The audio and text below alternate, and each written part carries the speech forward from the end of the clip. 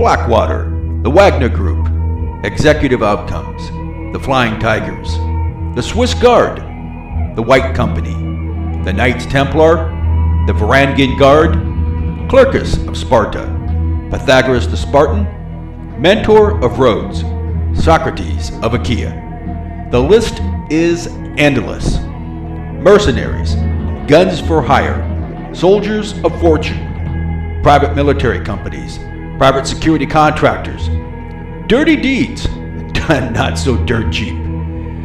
History is replete with privatized militaries.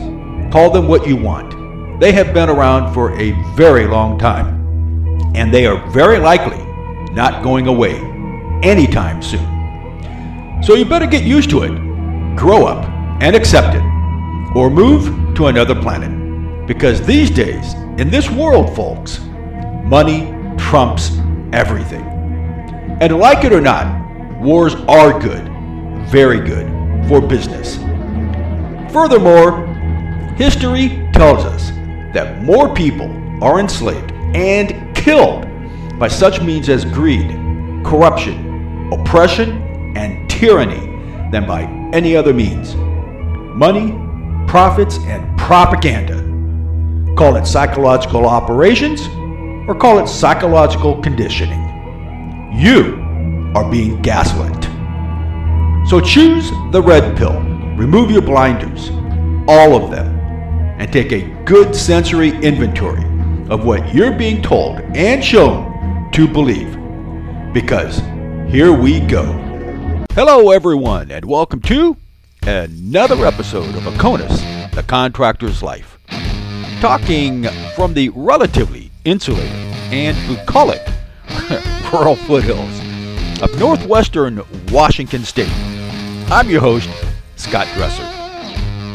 Life as a private security contractor in a hostile or a war-torn zone, or, as some call it, an austere or a non-permissive environment. Well, it is a mixed bag of blessings. Some good and some not so good. All in all, though, private security contracting is much the same as life. It is what you make it. In the MENA region, or the Middle East, North Africa region, lands of enchantment, lands of mystery, lands of the old ones, and the ancient ones. Myths, legends, folklore. Maybe. If you believe what you read in the ancient and the holy texts, then you know that it all centered around what we refer to as the MENA region. That's right, the Mediterranean. And you probably also know that to every legend or myth, there is a base of at least some truth. Alright then, so in this episode, I'm going to digress slightly, well, maybe arguably quite a bit. This is a special episode, I think podcasts frequently refer to this as a bonus feature or track or whatever. And to some extent it is. It's a lengthy one. I've done this before, I think in season 1 with a fellow by the name of Rob Crott, who may be a contributor to this again, and other stuff that we're looking at doing not too far down the road from here. But with that said, folks, I want to transition into a recording that I did with two guys that I know, Ken Gucci of Wienerfi.com and Dave Maestas of Discover Maestro. The three of us came together, 3 different states, and did this audio recording. And without any further delay, I'm going to present it. I hope you enjoy it as much as I did. Howdy, everybody. This is Scott Dresser with Aconus, the Contractor's Life. I'm here with my friends David Maestas and Ken Gucci. I will let them introduce themselves, everybody. Right on. So, this is Dave Maestas, retired Army Special Forces entrepreneur. And I'll give it up to Ken. Hey, Ken Gucci here, wienerfight.com, also an Army guy. It's awesome being able to talk with fellow veterans here that actually have some real world experience. But yeah, I'm just a podcast guy, small business owner, same thing, entrepreneur, construction industry, and a couple of other online businesses. And let's do it. Yeah, I like it, man. Yeah. No time for fooling around, especially these days, right? We were just talking about that, being unfiltered, let's not mess around. Let's just cut to the chase, I mean, in business, I understand sometimes, especially depending on the culture, sometimes you got to I hear this to this day in the Asian culture, they still like to, and I'm not sure what the right word is, but they like to ease in to the business. Whereas people like me, I like to cut to the chase. If we're doing business, just give me the facts, man. Just give me the facts, and I complain about that all the time when I see resumes and bios. It's like, look, dude, can you make this 1 page, 2 at the most? So yeah, I'm right with you. Well, and I'll tell you, that's an interesting point in my industry in construction. That's actually one of the biggest challenges is dealing with people, especially like subcontractors and stuff like that, who have no sense of urgency. They want to take their time. They want to do this. They want to do that. And it's like, man, I'm not paying you this. It's like, hurry up and get this stuff done. You know what I mean? Right. It's very frustrating on my end. That's why I'm really trying to get away from all of that kind of stuff. I'm too old to be, swinging hammers and shit. I basically have sold my construction company. I've got 1 trailer left. But moving here to Oklahoma, that's the reason that I did that, was to kind of get away from the hustle and bustle, get away from mass population areas, and kind of try to get a little bit more into, retirement mode. Really. I mean, I'm just doing little small stuff now. I don't build houses anymore. I just don't have the patience for it. You know what I mean? So I'm really trying to get off on some stuff that has nothing to do with, that. Yeah. I mean, well, and this is why you mentioned houses, because my wife likes to watch all those home improvement shows that are on TV, all those reality things. Some of them are pretty good, but it brought home the point. And I've read so much of this now from realtors, and you're starting to hear and see bankers and other people talk about it. But they were talking about a remodel that they were doing. It was $160,000, and they did it in 30 days. I'm thinking, and I looked at the transition. I thought, okay, but that's $160,000. And then you look at the price of houses. Stuff is expensive now. Oh yeah, I understand that. I mean, that's why I'm clinging on to the vehicle I have now. I don't want to go out and spend 30, 40 grand on a used vehicle. I'm certainly not going to drop 90 on a new one. No.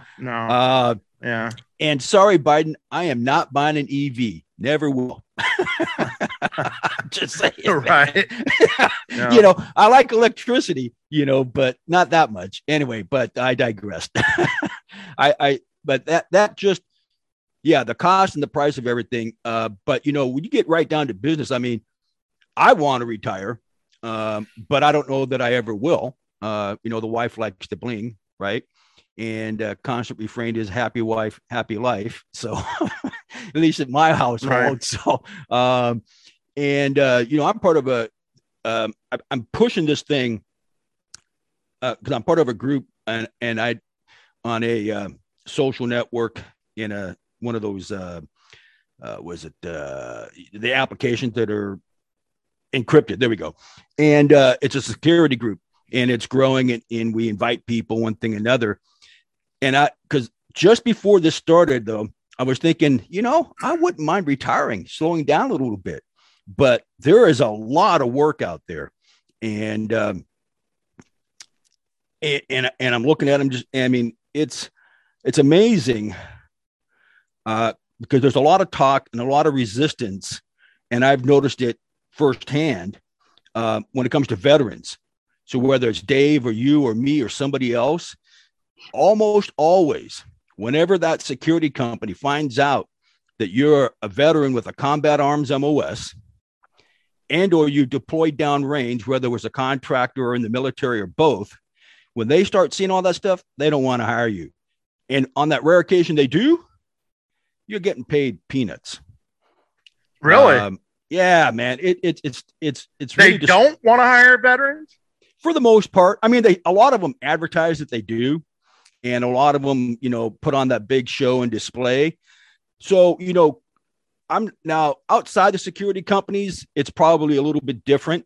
I'm just saying that I have noticed, and I noticed that firsthand earlier this century, which is one of the reasons I kept going back overseas.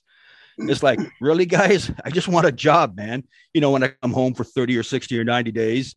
But so I've been pushing real hard, and I'm going to restart this again here in the state of Washington with local political types all the way up to the state level and push it nationally, for some of these changes. I mean, it's absolutely atrocious. And tell me if you guys think I'm wrong on this, but one of the many things I'm trying to change is like, look, and I've talked with cops about this, and some to most of them were actually okay with it. I said, look, you guys have a special exemption that if you reach a certain tenure point and you retire or quit from the law enforcement agency you're with, you can carry nationally and sometimes even outside CONUS. You can sometimes go OCONUS, but you can certainly carry CONUS, whether you're on an airplane, a bus, whether you're working or not, concealed or open. It doesn't matter. I said, why does it not make sense to allow the veterans to do the same thing? Now, I'm not talking every veteran, because obviously there's some veterans that, but I'm saying qualified, bona fide veterans that have a combat arms MOS, whose GD 214 clearly shows that they have the requisite instruction and training, and especially if they have some downrange time, where clearly a certain percentage of us are clearly at least as equally qualified to carry, whether we're working or not, without all this interstate rivalry reciprocity crap.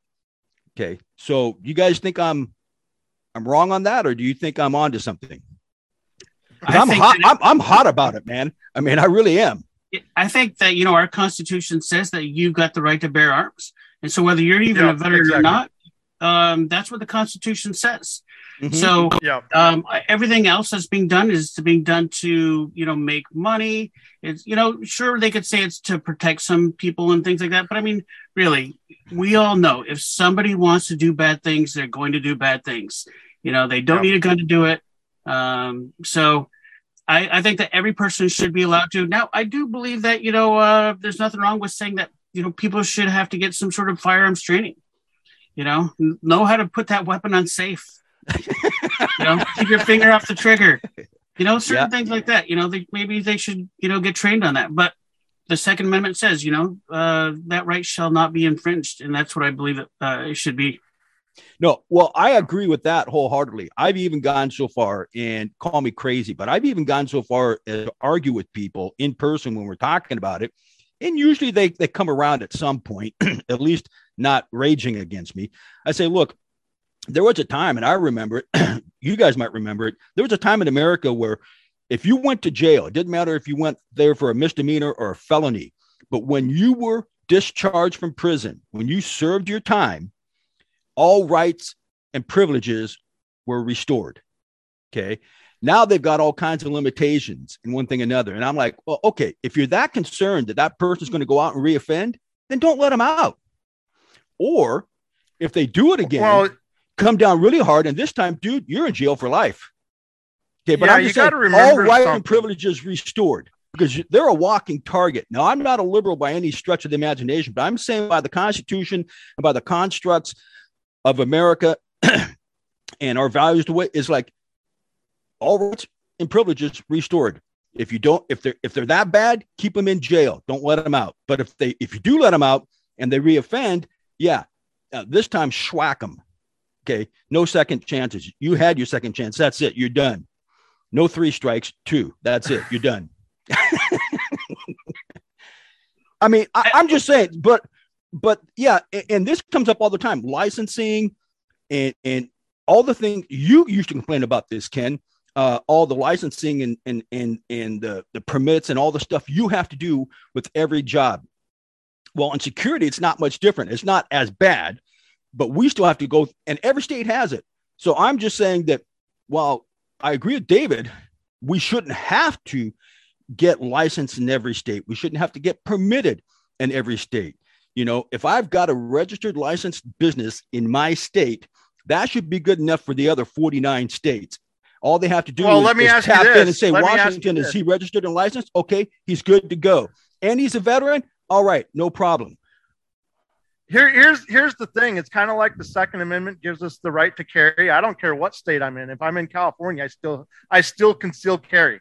Yes. I'm willing to take the risk of being caught and all that. I'm not going to put myself or my family in jeopardy. I'm going to have my sidearm on me at all times. I don't care where I'm at. I don't need a state law to tell me that I can or can't carry. And here's kind of the thing that comes down to the business aspect as well. I don't need the government's permission to do my job. I don't need the government's permission. I've actually built houses, like huge houses, without even getting a permit, without having any inspections. And at the end of it, I still went to the county and got my certificate of occupancy, because at the end, I hired private inspectors to come in and engineers to actually write letters and say, yeah, this foundation is right and stuff like that, right? I bypassed the government process and I just used local other small businesses to build houses. I don't need, and I'll tell you, this is an interesting topic, because the whole point of registering your business is for taxation, right? That's the reason why you have to register businesses in every state. That's the reason why you got to do this and do that. I am vehemently opposed to taxation. I can tell both of you, the FBI can come and arrest me right now, because I will never pay taxes ever again. We all know the IRS is hiring 87,000 more agents, right? I will never pay. Every business that I have now, with the exception of my online stuff, is a cash basis only. I will never hire another employee. I will never pay taxes other than sales tax and property tax. Those are the only two taxes that I will ever pay ever again. The government is not going to tell me how to do my business. It's not going to tell me where I can do my business. This is one of those American freedoms that people have really let go of. I do not need the government's permission to make money, and I will never ask for their permission ever again. My last setup in Atlanta, Georgia, it's harder to get a contractor's license in Georgia than it is in California.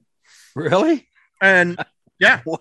I mean, between the testing and between the bonding and all that kind of stuff, it's crazy. I mean, Dave, that's actually the reason why I didn't move to Florida, is because Florida, their process for getting a contractor's license there, they have two different systems. You've got local contractors, and then you've got statewide contractors, and each one of them require a different level of licensing. And it's like, look, man, I'm not going to play that game. Oklahoma, and there's a lot of states like this, Oklahoma, Colorado, Texas, there's no such thing as a general contractor's license in Oklahoma. Anybody can build a house here. You don't need, the only trades in Oklahoma that require a license is your plumbers, your electrical, and your HVAC guys. But anybody else, there's not even a requirement here for security contractors licensing.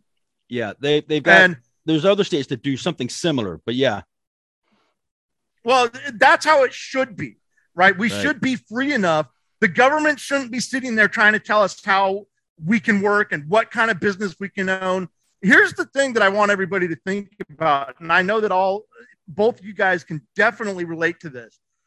Our country's in a lot of trouble right now, right? I mean, obviously the woke nation and the liberalism, but one of the things that's put us into this type of trouble is that we have, aside from the fact that only 3% of our population serves in the military, right? So 97% of the population reaps the rewards of what that 3% has sacrificed.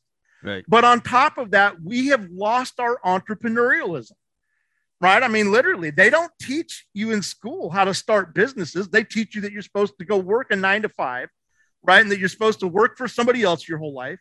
And anytime a society loses that entrepreneurial drive, that basically means that society is done, because they're no longer self-reliant. They're dependent on other people to determine their worth, right?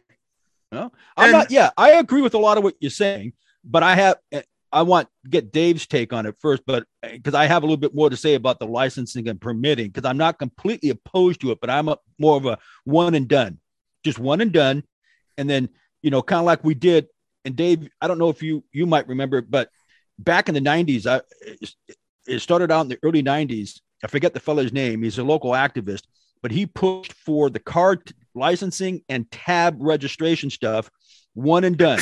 We pay it once, we're done. Not this annual renewal crap that we got to do all the time, right? Which is, and they passed it. It took some doing, but they passed it. And then we got liberal governors in, and they repealed it. And they've tried to get it back. They almost got it back a couple of times, but so what you're saying about and Dave about all this stuff is pay to play. It's money. It's free money for the state, for the government, the feds, whoever. No, I agree 100%. But Dave, what's your take on that topic about taxation and entrepreneurial stuff? Yeah, I think we're way overtaxed, and I mean, there's so many different things that that you're having to pay tax. So many things you have got to pay attention to that it's almost like you've got to hire somebody in order to track it all, And even then, I mean, I've hired people to track all my stuff and they mess it up all the time. And so I'm just like, it's so frustrating the way the laws are and the way taxes are and everything, because it's just like, it's almost like a thing where they're going to be like, sooner or later, oh, I got you on this, because you didn't do this. And you're like, I had no idea that wasn't done. I had no idea that, I had to do it. Whatever. It's almost like a gotcha thing. Right. Yep. I think so. I think it's just super ridiculous how the taxes laws are these days.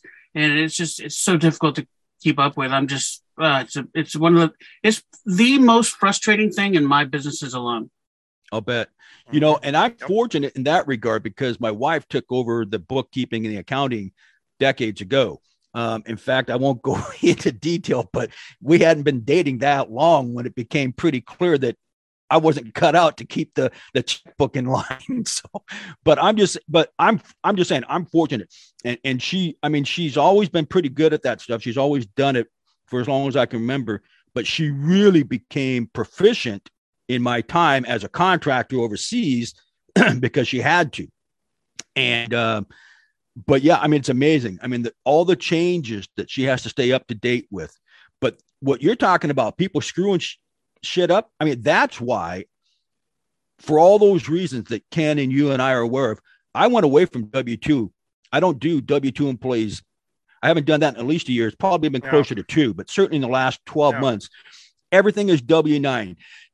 Not only is it simpler and easier and more straightforward, but typically I find that the people that I hire on W-9, when I do hire them, have a lot more at stake. They have a lot more in the game, and they typically are professionals and won't whine and gripe and complain about what they're doing because they're big boys and big girls because they're in business for themselves. And typically people that bootstrap their own businesses and are in business for themselves tend to not whine and cry and complain about those little things. They want to get out there and work and make the money. So yeah, I'm, as far as taxes, I mean, we see the memes every day at all the social media platforms about taxes. It's crazy. And Ken, you know the history on it. When I forget when the first, but there was a time when there was really no taxes here in America. It really didn't become a thing until somewhere between World War I and World War II, right? Well, yeah, during the Civil War, they actually levied, both the North and the South actually levied an income tax to pay for the war.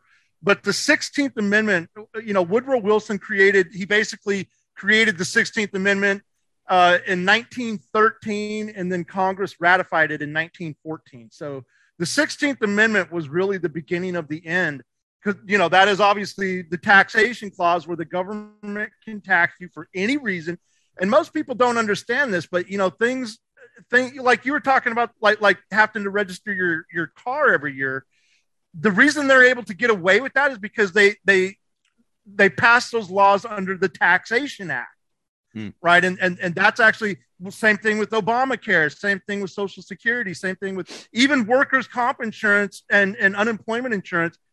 You know, anytime you have an insurance that's mandatory, then that's no longer an insurance, it is a tax.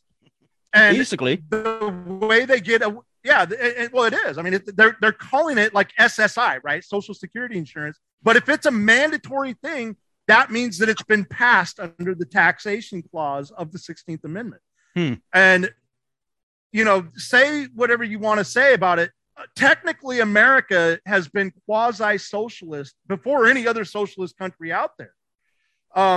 That is quasi-socialism when you are forcing the mass population to pay for any type of government whatsoever, right? Like before World War II, we didn't have an active duty military, right? Everybody was on a reserve basis. And then, you know, most people don't know this, but FDR, when he did his original New Deal, he created active duty military specifically to give lower income people government jobs where they could actually do 20 or 30 years and retire and walk away from it. And he was able to do that under the 16th Amendment taxation clause.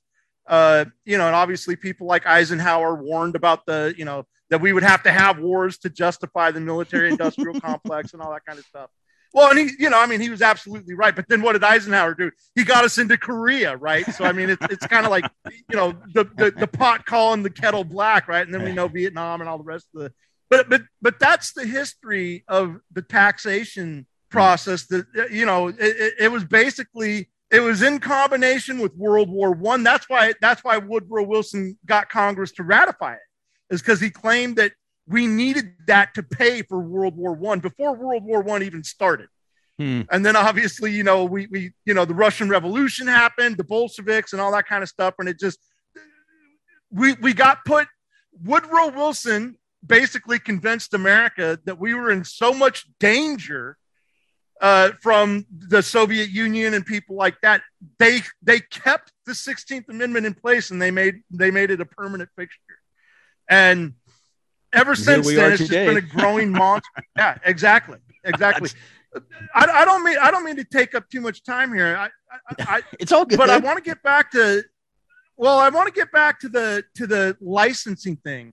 Yeah. And, you know, part of that is for taxation, but there's a hidden agenda in there, and that's for the government to keep track of people, because the truth is that the small businesses we are the government's enemy, because we are those self-reliant ones who don't have to rely on them. The government hates small businesses, right? This is all part of a socialist platform. And here again, going back to Woodrow Wilson with the League of Nations and, you know, the creating of the Federal Reserve and all this kind of stuff, it all plays into this. When you the government tries to hide, they say that people should have licensed businesses to protect the consumer, right? So that if something happens, that the government can hold those businesses accountable. But here's the thing: in today's world, with the technology that we have, one bad Google review can ruin your entire company. So we don't need Big Brother out there protecting the consumers anymore, because we have the technology for consumers. First of all, it's not the government's responsibility to be holding people's hands like that. But second of all, with the technology that we have, if a consumer wants to hire a contractor, all he's got to do is go online and say, man, this dude's got good reviews or not. There's no licensing process is going to prevent a business from doing something bad if that situation arises, right? I mean, I've seen. That's interesting. Yeah. I'm curious what Dave thinks about that on that. What Ken was just saying. What do you think on that? Yeah, I mean, it's absolutely true. I mean, it would be so easy that you leave some bad reviews on Google and Yelp, and that business is going to be hurting. You know, they'll have a hard time, especially if they're in a small community too. Even a big community like here in Washington State in the Puget Sound area, you know, people know each other. You know, and you're going to lose business if you're doing bad work and not doing the right things. So, yeah. That's interesting. Yep. You know, I was especially interested because technology and the stuff around, I mean, not that you're an IT guy, but I mean, but you're very much in that space. and the review stuff and what people write and post and publish and the integrity that a business has based on, and I think we all know too that sometimes reviews can not be, they can be less than honest. But I think would you guys agree that certainly a fair share of people can read between the lines and say, well, they're just pissed off because they didn't get what they wanted versus, yeah, that was really crummy service? Well, the key will be in a negative review, what is the response by the business owner? No response just means generally they don't care, or they're too embarrassed to even answer. So if a business owner was to respond to those bad reviews, that can fix some things. But overall, your reputation will get out if you're really doing, shoddy work. Okay. Yep. Well, but conversely, if you're doing exactly good stuff, will it also do the same thing? Say that one more time. So if you're doing shoddy work, or you're less than professional, or you deliver less than what you promised, that gets out. But if you live up to your word and or exceed expectations, that also does the same thing, right? Oh yeah, absolutely. People know. So would you agree with Ken's assertion that all this licensing stuff with technology the way it is, there could be a legitimate argument that we don't need licensing boards anymore? Yeah, absolutely. I think that you got if you're a doctor, you've got to go to to school to be a doctor. You're going to have that degree. You're going to know if they're a doctor. You know what I mean? Right. All the additional credentials and things like that are just, way far and above. And I mean, if you think about like the real estate industry, you got to get real estate training. Then you've got to go get your real estate license. And then you got to play the realtor mafia, and the MLS people and, everybody else that's out there. By the time you're actually getting going, you're so in debt, just getting going for real estate. It's crazy. I mean, it's just. Yeah, my wife is a realtor. Trust me. Yeah. Yeah. Okay. There's just way too many things. I mean, that are required that are stopping people from getting ahead, and it's only enriching other people. Yep. And that's my point, is when you have a rigged system like that, where somebody else is choosing what you can and can't do, that is not freedom. And that is not the America that I'm willing to live in. Here again, I don't need the government's permission. For many years, my wife, because my system was pretty simple. I mean, I built the houses, she sold the houses. And for many years, she didn't need a realtor's license because she was actually considered as a direct employee of mine. You don't need a license if you're selling for builders. But then we got this crazy idea. Dave is 100% correct. When she went and took all of her classes and did all that, I mean, it cost us like $2,500 for her to get licensed in the state of Georgia. And it's like, she wasn't doing anything else other than what she had already been doing for many years. It's like, man, it's crazy. But that's my point. We've gotten to a system here again, a nanny state system where the government thinks that they have the authority to tell everybody what they can and can't do. And we've got to start getting away from that mentality, man. I mean, we're turning into Europe real quick. Yeah. Well, would you guys then say that much of what we're talking about and other things is driven by either the acquiescence or the pushback from we the people? So if a governor or a mayor or president decrees some new edict, if there's not a lot of pushback, they're going to think, oh, okay, well, I did a good thing. It is the people's fault for letting this happen in the first place. And here's why. Yeah. Politicians, how do you measure a politician's success? He's going to measure his success by how many laws he passed, how many things he got passed, to which basically restrict our lives. I've got this law passed and that law. You know what? Get rid of all these laws. Stop doing that, because that's what's stopping us from progressing, is because everybody wants to make the name for themselves and say, hey, I passed this law. And it's like, man, you're hindering everybody's lives little by little. You know, that's a good point. Who was it? Trump. And when he said, for every new law, we're going to strike two, which I thought was awesome. It should be. Well, because I've said for years that, look, man, we got enough laws on the books. We don't need a new law for this. We don't need a new law for that, whether it's violence, okay, or anything else. The laws are already there on the books. You just need to enforce them or enact them. Now, once in a while, they might need to be modified a little bit, but you don't need new laws. No, I would agree with Dave. I think that's 100%. Well, you know, the perfect example is gun laws. Do we need more gun laws, or do we just need to tell people stop killing people, or you're going to jail for the rest of your life, or you're getting, axed, for committing that murder, right? You don't need more gun laws. You just need to enforce the ones that we already have that go back from the beginning of time with the Bible. Thou shalt not kill your neighbor, whatever. So, eye for an eye. Yep. No, I'm in complete agreement with that. We don't need any more laws, but I had forgotten though when thou shalt not kill, I should say. Right, thou shalt not kill. Right. Yep. The neighbor thing is, thou shalt not covet thy neighbor's wife. Yep. Right. I'm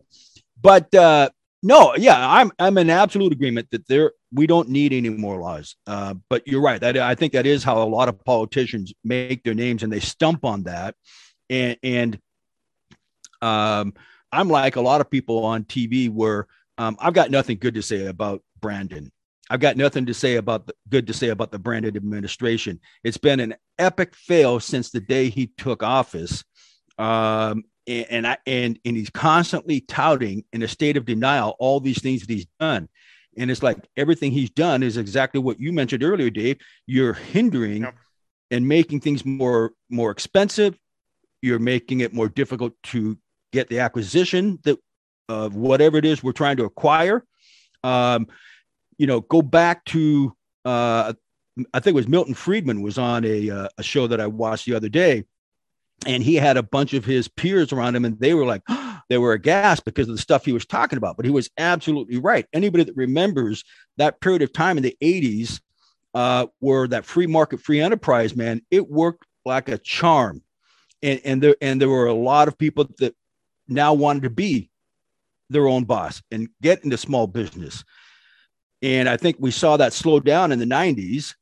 I blame it squarely on the grunge movement, but tongue in cheek there. But no, we have seen a return to. Hey man, don't knock Lollapalooza. No, I'm not. I still. But no, we have. We absolutely have gone to a totally different system. We're back to that gray man thing here in America. And speaking of which, you guys have seen, and I read it again last night, or maybe early this morning, that what Trudeau's done in Canada with the guns, no importation, no sale, no transfer, no nothing of firearms in Canada. So you not only can't import them, you can't export them, you can't trade them, you can't sell them, you can't buy them. Oh man. Now they went from full-on socialism to full-on fascism. Okay. I mean, what you were warning people about in Canada during that trucker movement, I mean, they have now, they've got a complete stranglehold on Canadian citizens. Well, you see how everything that I said in that video has actually happened, right? Yep. Literally everything that I said. And here's the thing. My mom is Canadian.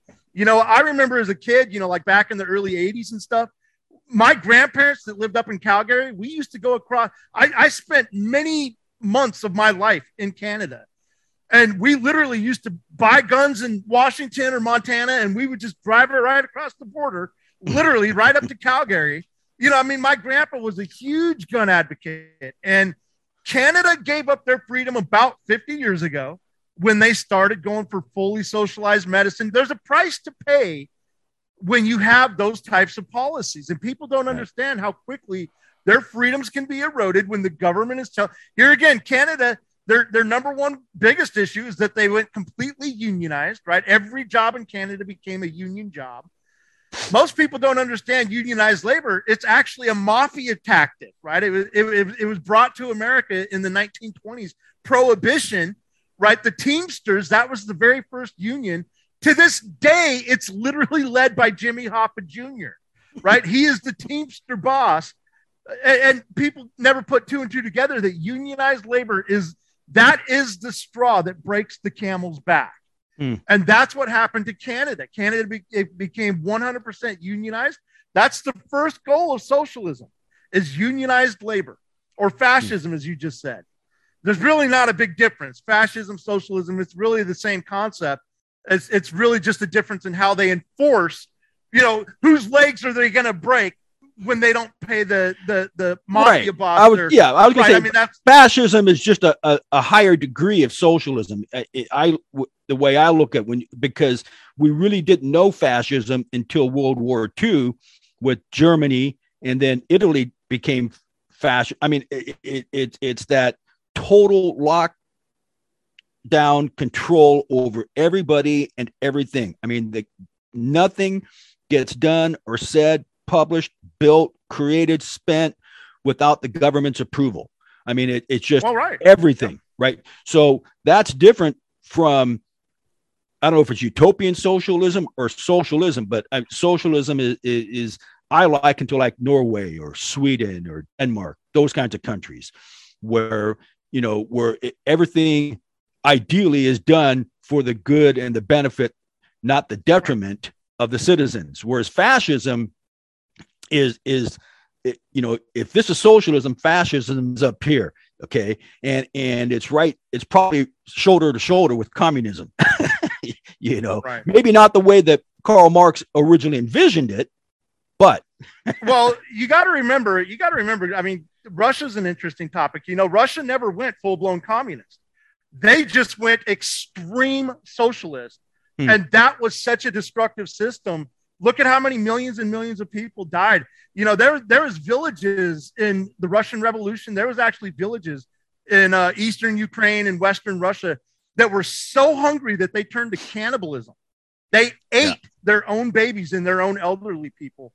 And that's, communism is technically a much safer system because of the type of control. And that was actually the problem with Russia is if they would have gone communist instead of going so far socialist. And this is where I say that socialism and fascism, there's really no difference. It's just the way that it's enforced, but it's incredibly dangerous. And I'll tell you, I've got two daughters in Germany, and the older one is in medical school right now. She's going to the University of Dusseldorf to become a heart surgeon.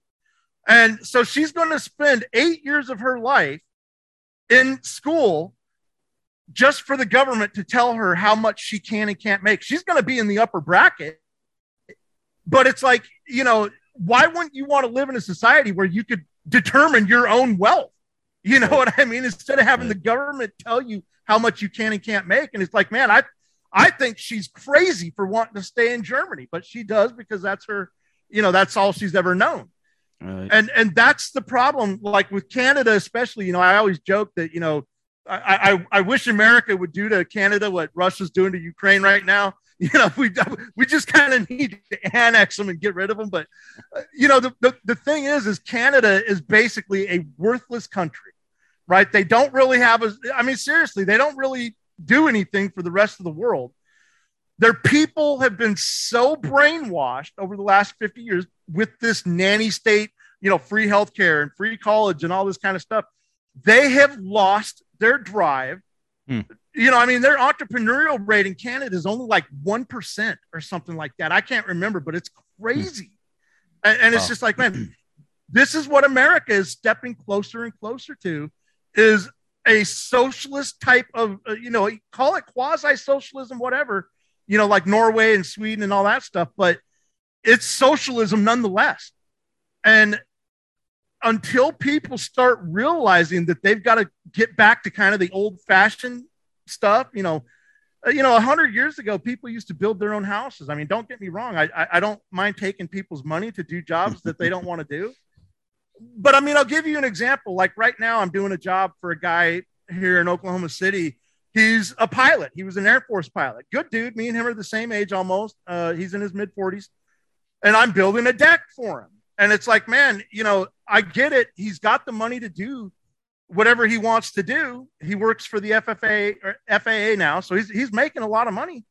But it's like, man, 100 years ago, somebody wouldn't have hired a contractor to come and build their deck. They would have built it themselves. You know what I mean? Does that make any sense at all? And that's what I'm saying is we've gotten so far away from being self-reliant that now we're expecting everybody to do everything for us. And it's just, it's getting out of hand. It's getting out of hand. No, I agree.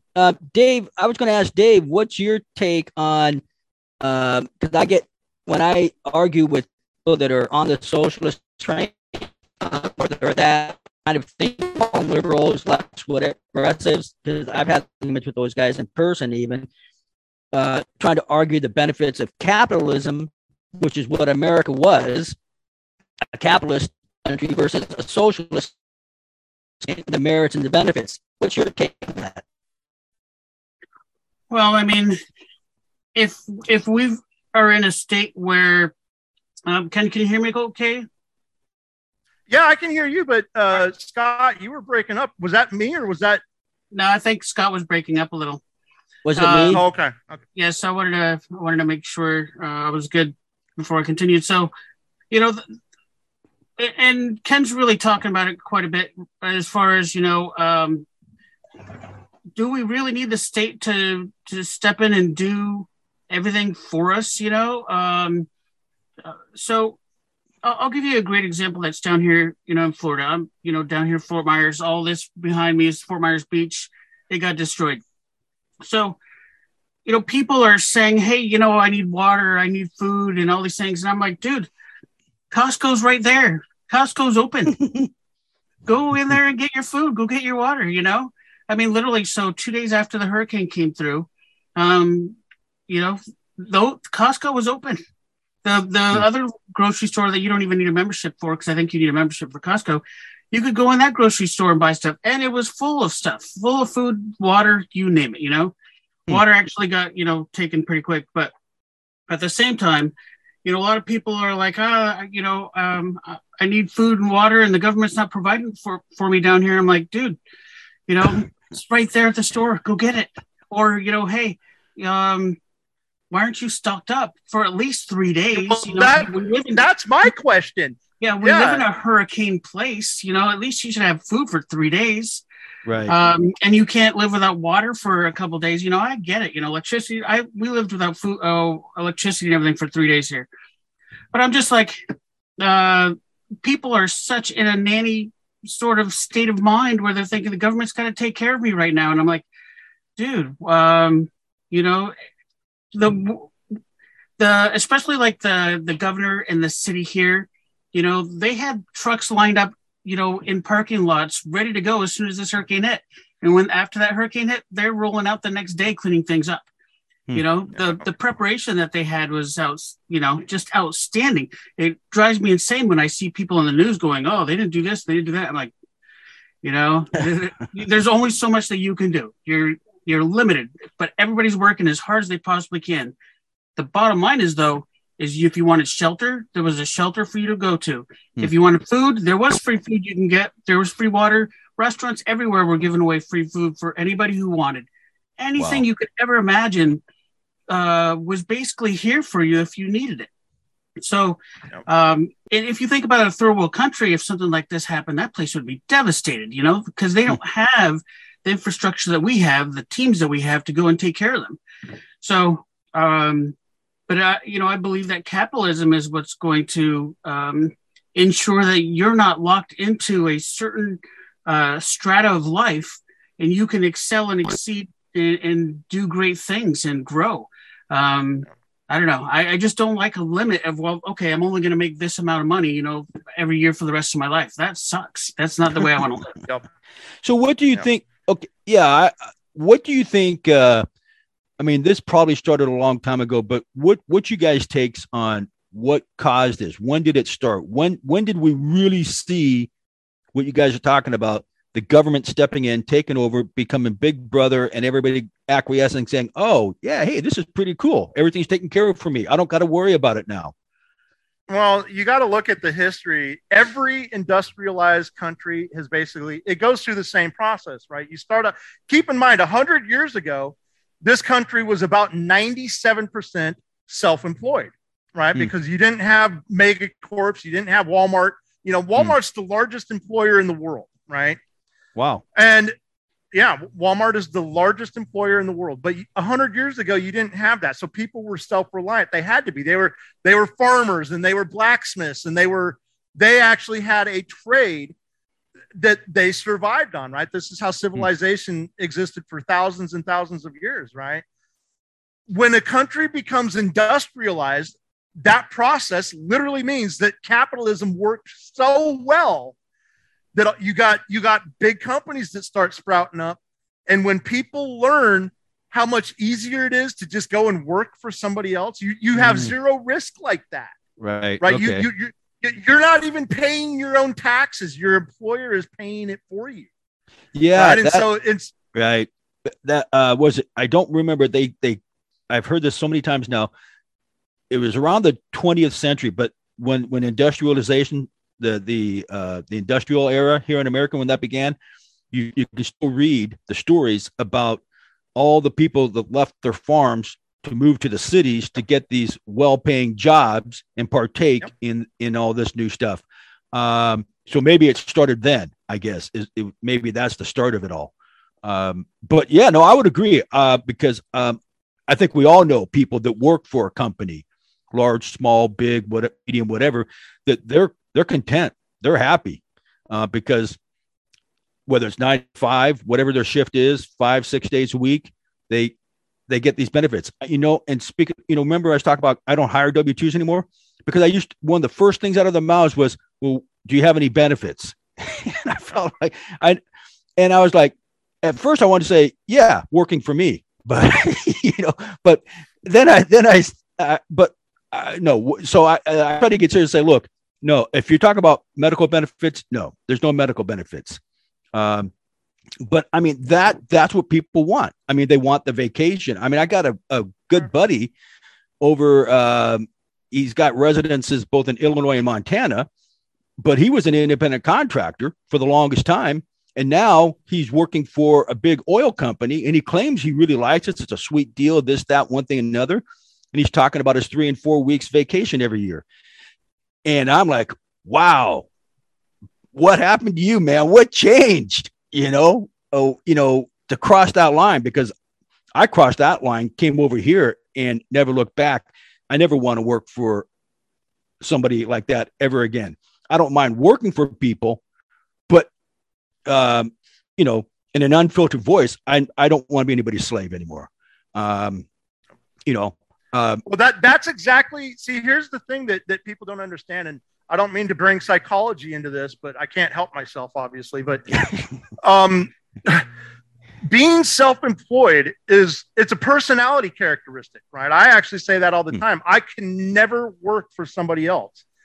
And I had some pretty good jobs. I mean, especially after I got out of the Army. I mean, I had some very, very good jobs, high-paying jobs, but I could not function. I just was not happy. And I'll tell you, it all comes down. It's the same type of personality, and people don't understand this. Dave, I don't know if you remember that Vetrepreneur group that I met you in, right? The group that I got kicked out of about a week after I joined. Because I'll tell you, the argument is that every veteran can become a business owner, and that is absolutely false. We have genetic characteristics that we are born with. Our personalities are inherited.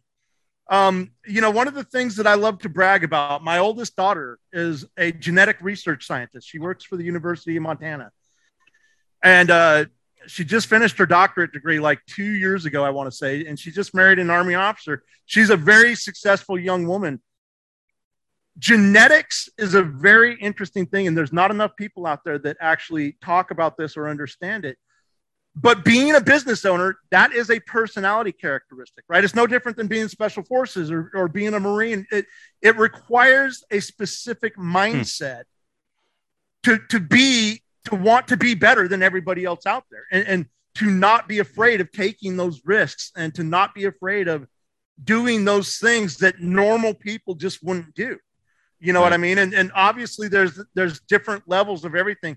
Like I tell my story about how I failed special forces school, right? I failed. It was one of the most devastating things of my life because at that time I wanted to be the best of the best. And I spent many years in a state of depression afterwards, trying to find a way to basically pull myself out of my own, despair. And the way I found to do that was through entrepreneurialism, right? The way that I did, the way that I found to kind of redeem my own self-worth was basically to be a badass in the private sector. You know what I mean? And to do things above and beyond, what the average person is willing to do. And we've got to remember this, that these personality characteristics, it's hereditary. It's passed down through our bloodline. Right. And when I say that not everybody can be a business owner, right? It's the same concept. Not everybody can be a Green Beret, right? Not everybody can be an officer. Not everybody, there's specific groups of people that can do things that outshine everybody else around them. And that's what makes the world go round. It is us that is, I don't want to use this lightly, but we are the special forces of the civilian world, the business owners. And it's that simple. I mentioned earlier that only 3% of the US population serves in the military. Obviously that fluctuates during wartime and peacetime and all that kind of stuff. But most people don't know this. There's only 3% of the US population that is self-employed. Really? And not surprisingly, veterans do make excellent entrepreneurs because they already have some veterans, not all veterans. Here again, there's a lot of people who serve for, whatever reason they're serving for. But veterans do make excellent entrepreneurs because they already have that drive. They already have that mindset, that genetic hereditary mindset that they want to accomplish more and more and more. And that's what I mean when I say, when you have a society that loses that drive, it is 100% because of the industrialization, right? Third world countries don't have Walmart, so they still have to be self-reliant. It's not by choice. It's by survival, right? That's how they survive, is by being self-reliant. When you lose that necessity to be self-reliant, when you have life so easy that all you got to do is go work for somebody for 8 hours a day and you get vacation and medical benefits and all that kind of stuff, that takes away your entrepreneurial drive because nobody wants to take the risk anymore. And that's it in a nutshell. No, I'm pretty much in agreement with all of it. What do you think about that, Dave? You got anything to add to that? Yeah. The funny thing is out of anybody that I can get along with in the civilian world, if it's not a veteran, then it's a business owner. And it is because, as a business owner, just like how he said, they're special. They're people who are dealing with numerous issues and problems and trying to solve those issues and problems on a daily basis. And if they're not doing it, they're getting washed out, they're getting kicked out, they're getting booted back to the regular civilian world, Right. So those guys who are business owners that are out there striving, working every single day, those guys, they are special. And I think that those are the people who I really, really, get along with the best that's out there because, they've got to drive. And, I obviously can't be a special forces guy anymore, but so this is like the best thing that gives me, in a way, sort of that rush, that same feeling that I got when I was in SF. Interesting. Speaking of which, I want to, when you and I talked last week, I forgot, I got distracted, but you made the comment that you had considered when you got out of the Army, you considered contracting, but you didn't. Yeah. And for my benefit and anybody that's listening, do you remember the reason or reasons that went through your mind why you didn't do that path, why you didn't do the contracting thing? Oh, yeah. The biggest thing was, I held off from having kids. I held off from getting married, until I was 33 years old, you know, in the Army. And I did that just because I knew that I wasn't mature probably enough to be married. And then, you know, if I wanted to start a family, I wanted to make sure that they were financially secure. So I wanted to make sure I had enough rank, making enough money to do it. And so I didn't start having kids until I was 18 years in the Army. And then, you know, I had my first son. I was in Afghanistan. They gave me a call and said, "You're going home. Your wife's having a baby.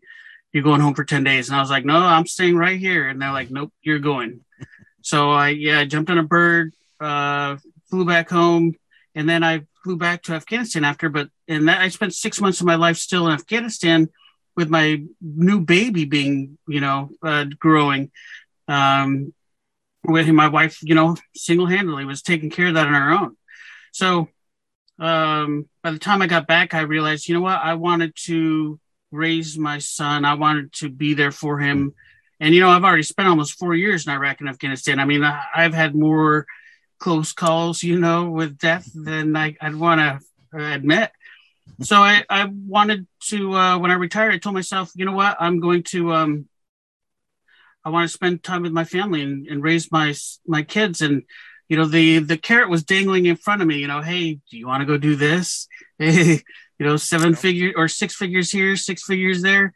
But it all boiled down to, do I want to leave my kids and do I want to be part of their life? And I was, you know, all about, all right, I want to stay here and be with them.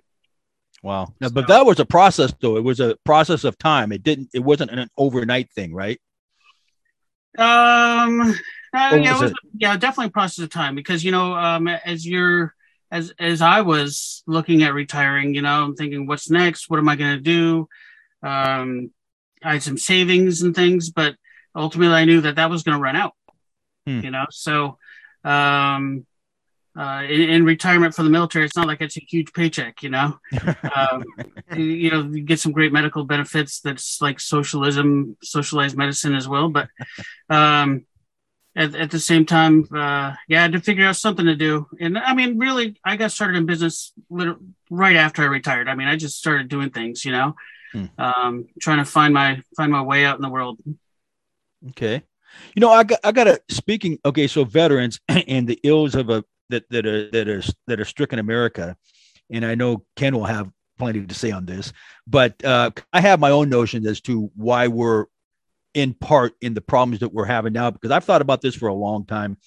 It seems to me that the best representatives and best senators and best presidents we ever had were either veterans of the military or they were the children of somebody like that, where for whatever reason they had a more solid footing and foundation for the respect and what it takes and why America is so special. And over time, we've seen fewer and fewer of those people serving as representatives and senators and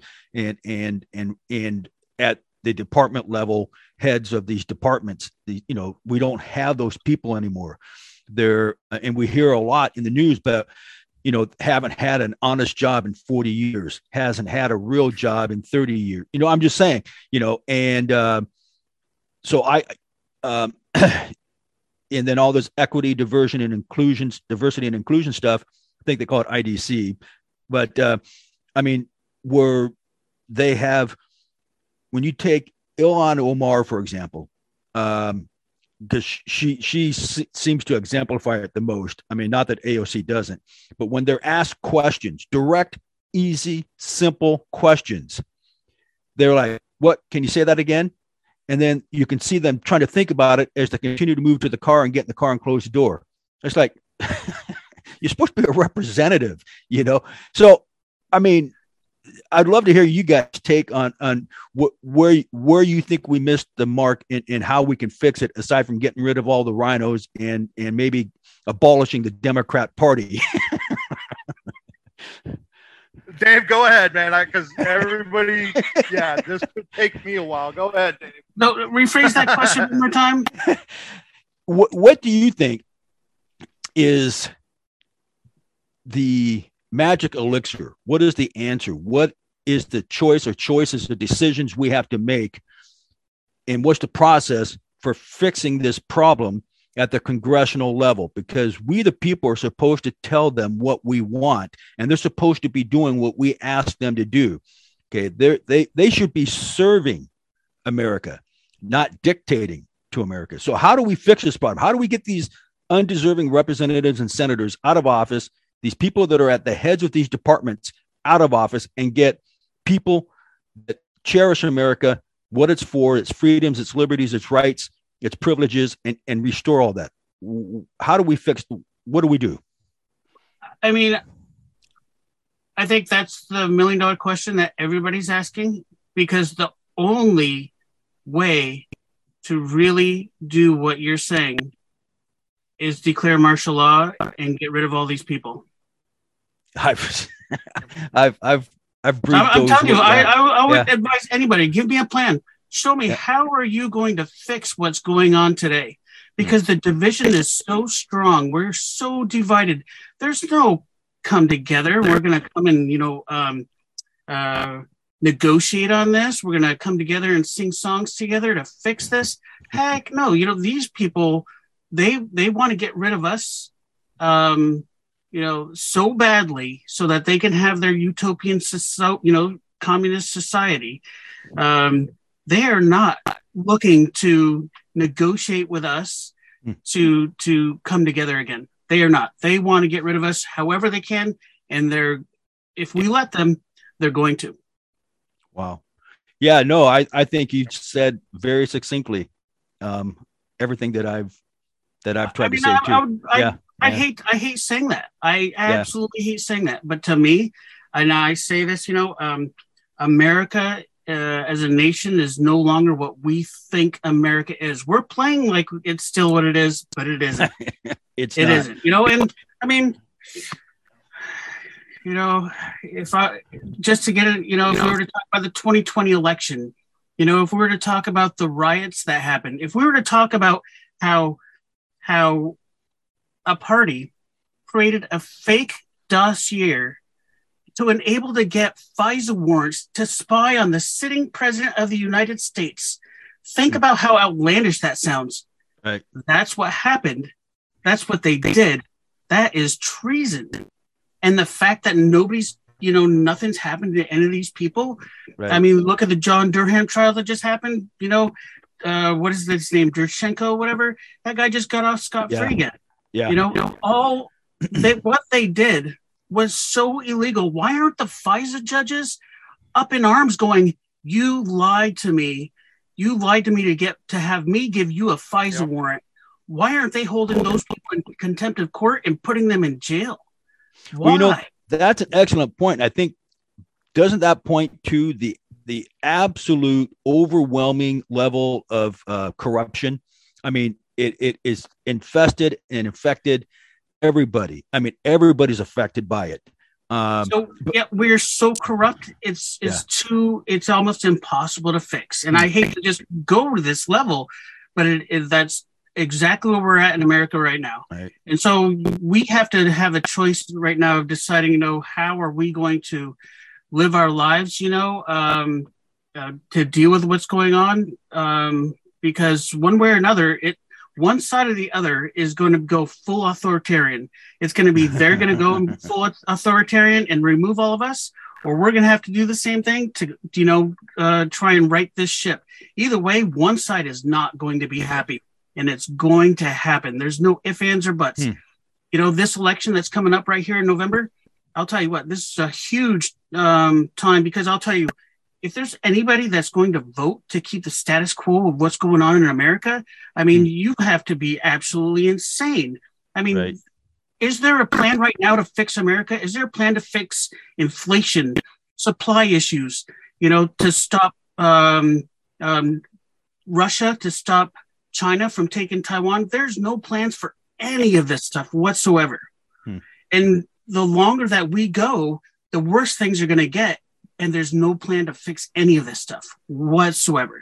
So we're in a world of hurt right now. What you say is so succinct and so spot on the topic there, because I have told many times that, I hope you're right about the midterms, and I hope you're right about the primaries 2 years from now. But here's the problem. I said, what if you're not? What if it doesn't solve or fix anything? Okay. Or it doesn't solve or fix it enough. What are you going to do then? Now what? Okay. Well, I mean, and I think, Ken, you've said something about another coming revolution. I mean, I've heard people say that exactly kind of what you're hinting at, which is the only way we're going to fix this is to have another civil war, another revolution. Well, yeah, here's the thing I'd like to keep people. First of all, Dave is 100% correct. We cannot vote our way out of this problem.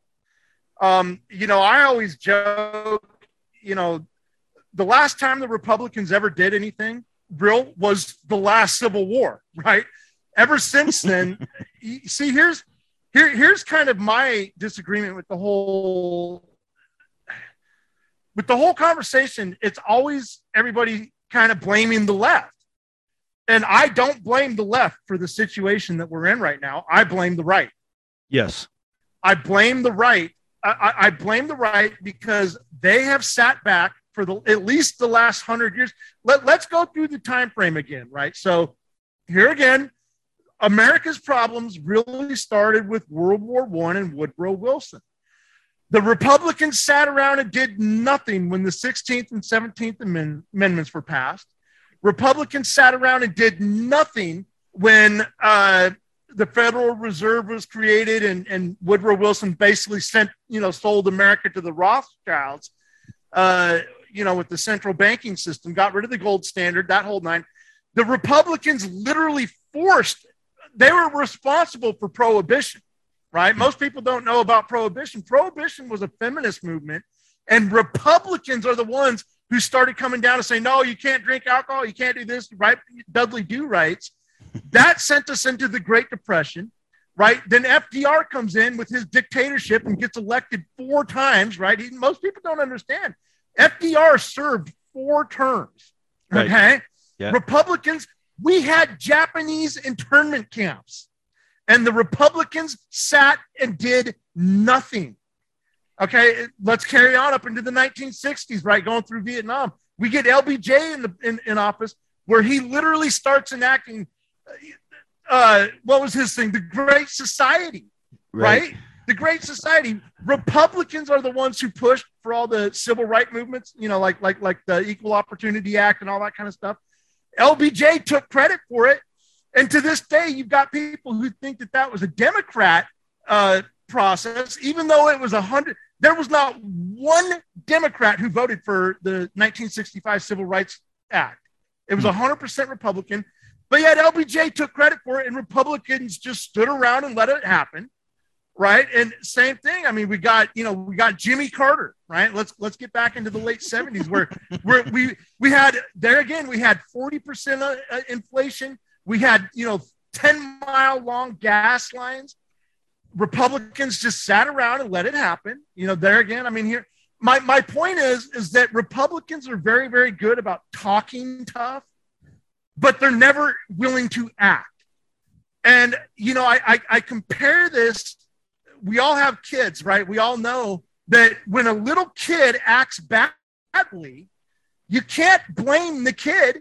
You have to figure out a way to discipline that kid so that he stops that behavior, right? If you enable that behavior, then it's your fault for that kid acting that way. And this is how I look at Democrats. Democrats are basically kids. Their brains aren't fully developed, right? And they're basically kids. And when you enable bad behavior, they're just doing, here again, we're talking about genetics, right? We're talking about inherited personalities, right? Hereditary personalities. That's all a Democrat is. They're dumb because their ancestors were probably dumb too. But I mean this seriously when I say we enable their behavior by not putting our foot down and by not spanking them. And now we're at a point where they've gotten away with that behavior for so long that Dave is 100% right. Spanking them is no longer going to work. Now we basically have to get the paddle out. And we have to stomp a mud hole right down the middle of their ass if we actually want to solve the problem. And Dave's right. It's going to go one of 2 ways. Either we're going to win, we're going to decide. History is actually not on our side, with the exception of the American Civil War. right? The American Civil War is really about the only time in world history where a moral war was fought, right? I mean, you literally were fighting a war because one group of people thought that they could own other people, right? The other group of people was like, no, that's, even though that's, up for debate. But the point is, until we realize that we are the ones enabling this bad behavior by not putting our foot down and stopping it, until Americans, and I'm calling out every Republican out there, this is not something that can be voted away. This is something that is going to take extreme violence, and a lot of people are going to have to probably get killed in the process. I don't think it would be a very long war. I think that, everyone on the right owns guns and everyone on the left owns curling irons. You know what I mean? So, I mean, it's kind of, I don't think it would be a very difficult war. Here again, when you look at historical, at least in American wars, the American Revolution was fought with 3% of the population, right? I mean, only 3% of the colonial citizens, George Washington and those guys, only 3% actually participated in the American Revolution. Everybody else reaped the rewards from their sacrifice. The Civil War, I think, if I remember correctly, Dave, correct me if I'm wrong, I think the Civil War was, about 17% of the total population participated in that, either directly or indirectly. I can't remember the exact number, but I think it was right around 17%. But still the same, the rest of society, the rest of America just kind of sat back and let it all happen. And that's really how I would see this going as well, where there would be a very small percentage of, conservative, patriotic people. But I think the numbers on the other side would be much larger because we already know that Democrats are actually willing to fight. And you remember how everybody hated how mean Trump was, right? People tend to forget that Trump was a lifelong Democrat. So he knew how to fight. He's a fighter, right? He fights the same way that Democrats fight. He calls them names. He does, he's not afraid to be very vocal. And until Republicans and conservative people start to understand that same type of I guess you could call it warfare or combative, until people on the right get it through their heads, they are going to have to physically fight. And I don't think that's going to happen, to be honest with you. I actually don't think that America is going to be saved. Throughout history, wars have been fought, tyranny has been done. Brave people fight and smart people leave, right? That's literally how America was created, was people escaping the tyranny of the European religious dictatorships, right? So they were fleeing. The smart people left Europe and they came to America. And I can't lie. I mean, historically speaking, America has just about run its course. I mean, it's not that I wouldn't love to see America continue on being the greatest country in the world. I just think I don't personally see it happening because I don't think there's going to be enough people on the right who are going to be willing to fight. They're going to continue kicking the can down the road just like they've been doing for the last 100 years. I mean, literally, that's what Republicans have done. And I think the best example of this as well is we had Trump as president. We had the House and the Senate under Republican rule, and they still allowed this sham Russian collusion bull to keep on going through, despite it was the Democrats, Hillary Clinton. I lost you for a second, Ken. Say it again. Oh, no, I said they didn't just allow it. Here again, they were promoting it. I mean, there were Republican senators out there that were literally on the Democrat side talking about they wouldn't have been able to impeach him if the Republicans wouldn't have been willing to go along with it. Yeah. Right. And then if you look at like what happened when COVID hit and everything, and then the tyrannical, rules that a lot of these blue state governors especially were doing on their people, those Republicans in each of those states, they allowed their businesses to get shut down forever. They allowed, hey, you couldn't take your kids to the park. You couldn't take your kids to the park outside. All science was thrown out the door when COVID hit. Right down to the election. All of a sudden in all the swing states, they decided magically, never in the history has this ever happened, to stop counting votes. They said, oh, it's too late in the night. We're going to go home for 3 or 4 hours, and then magically they all opened back up at the same exact time, and there was huge votes for Biden. So I mean, there's so many things that people should have been like, dude, this is just this isn't the way things are supposed to go, and the coincidences on this are way too weird. And to this day, people are like, oh, there's nothing wrong with that. I don't see any problem. Seriously, man. There were some serious things that happened, unprecedented things, in the very key states that needed to be that were crucial to whoever won. And so that's why I say in the next voting in November, if Democrats maintain the House and the Senate, then I believe that they have full control of the government, full control of everything, and they are not going to give it up for anything ever again. Right. Yep. Right. So what do you guys? I'll even add to that, Scott. Hey, Scott. Oh. Can you come in? You're kind of broken. Well, Scott, can you hear me? Yeah. You're just broken up, like Dave was saying. Okay. Yeah. Well, so I would actually like to add to that. And I'll even say there was a lot of Republican governors that were playing that same game.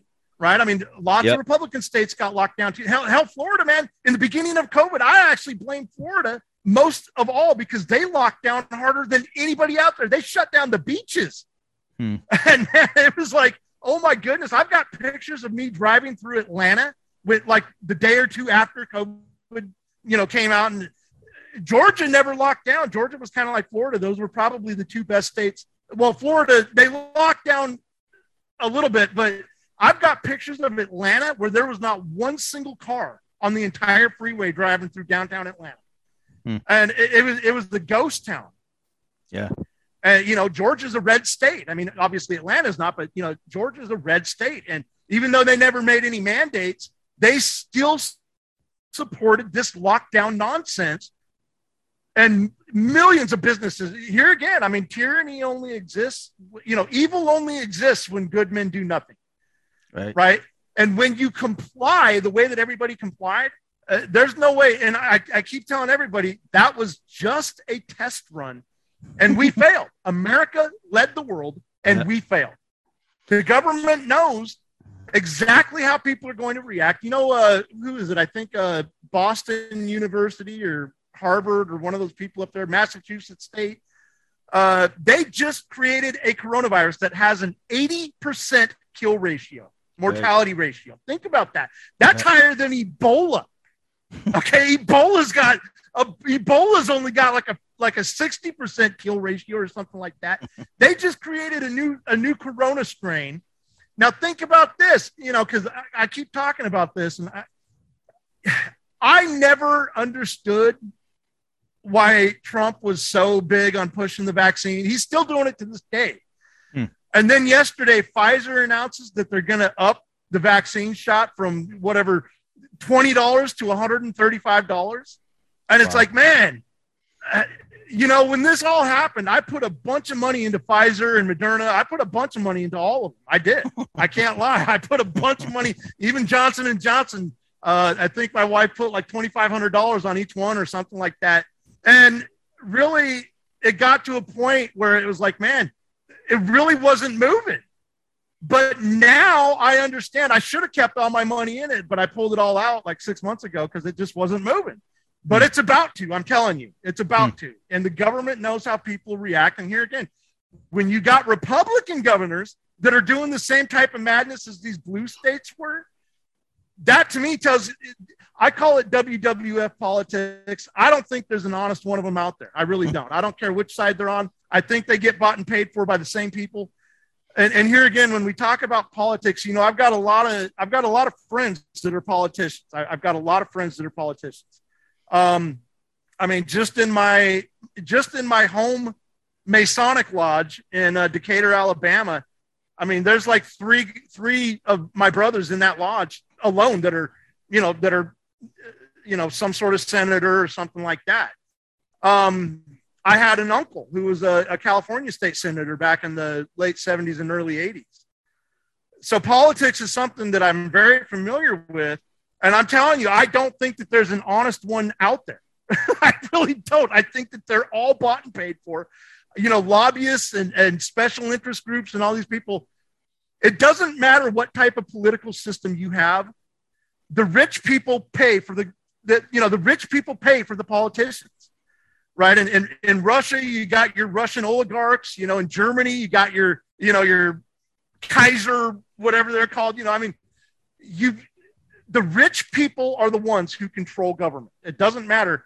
And this is where I say that America has gotten so far away from being a constitutional republic where we're supposed to be represented by these politicians. It's not that way anymore. And Scott, you hit the nail on the head when you said, these people aren't working for us anymore. They're working for Bill Gates. They're working for Monsanto.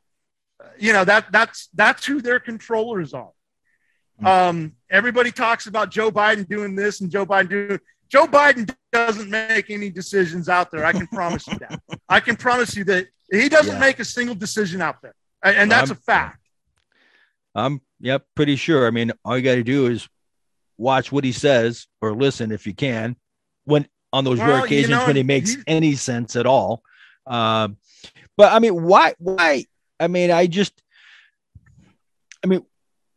why would so many people just blindly accept what their government and what their experts tell them?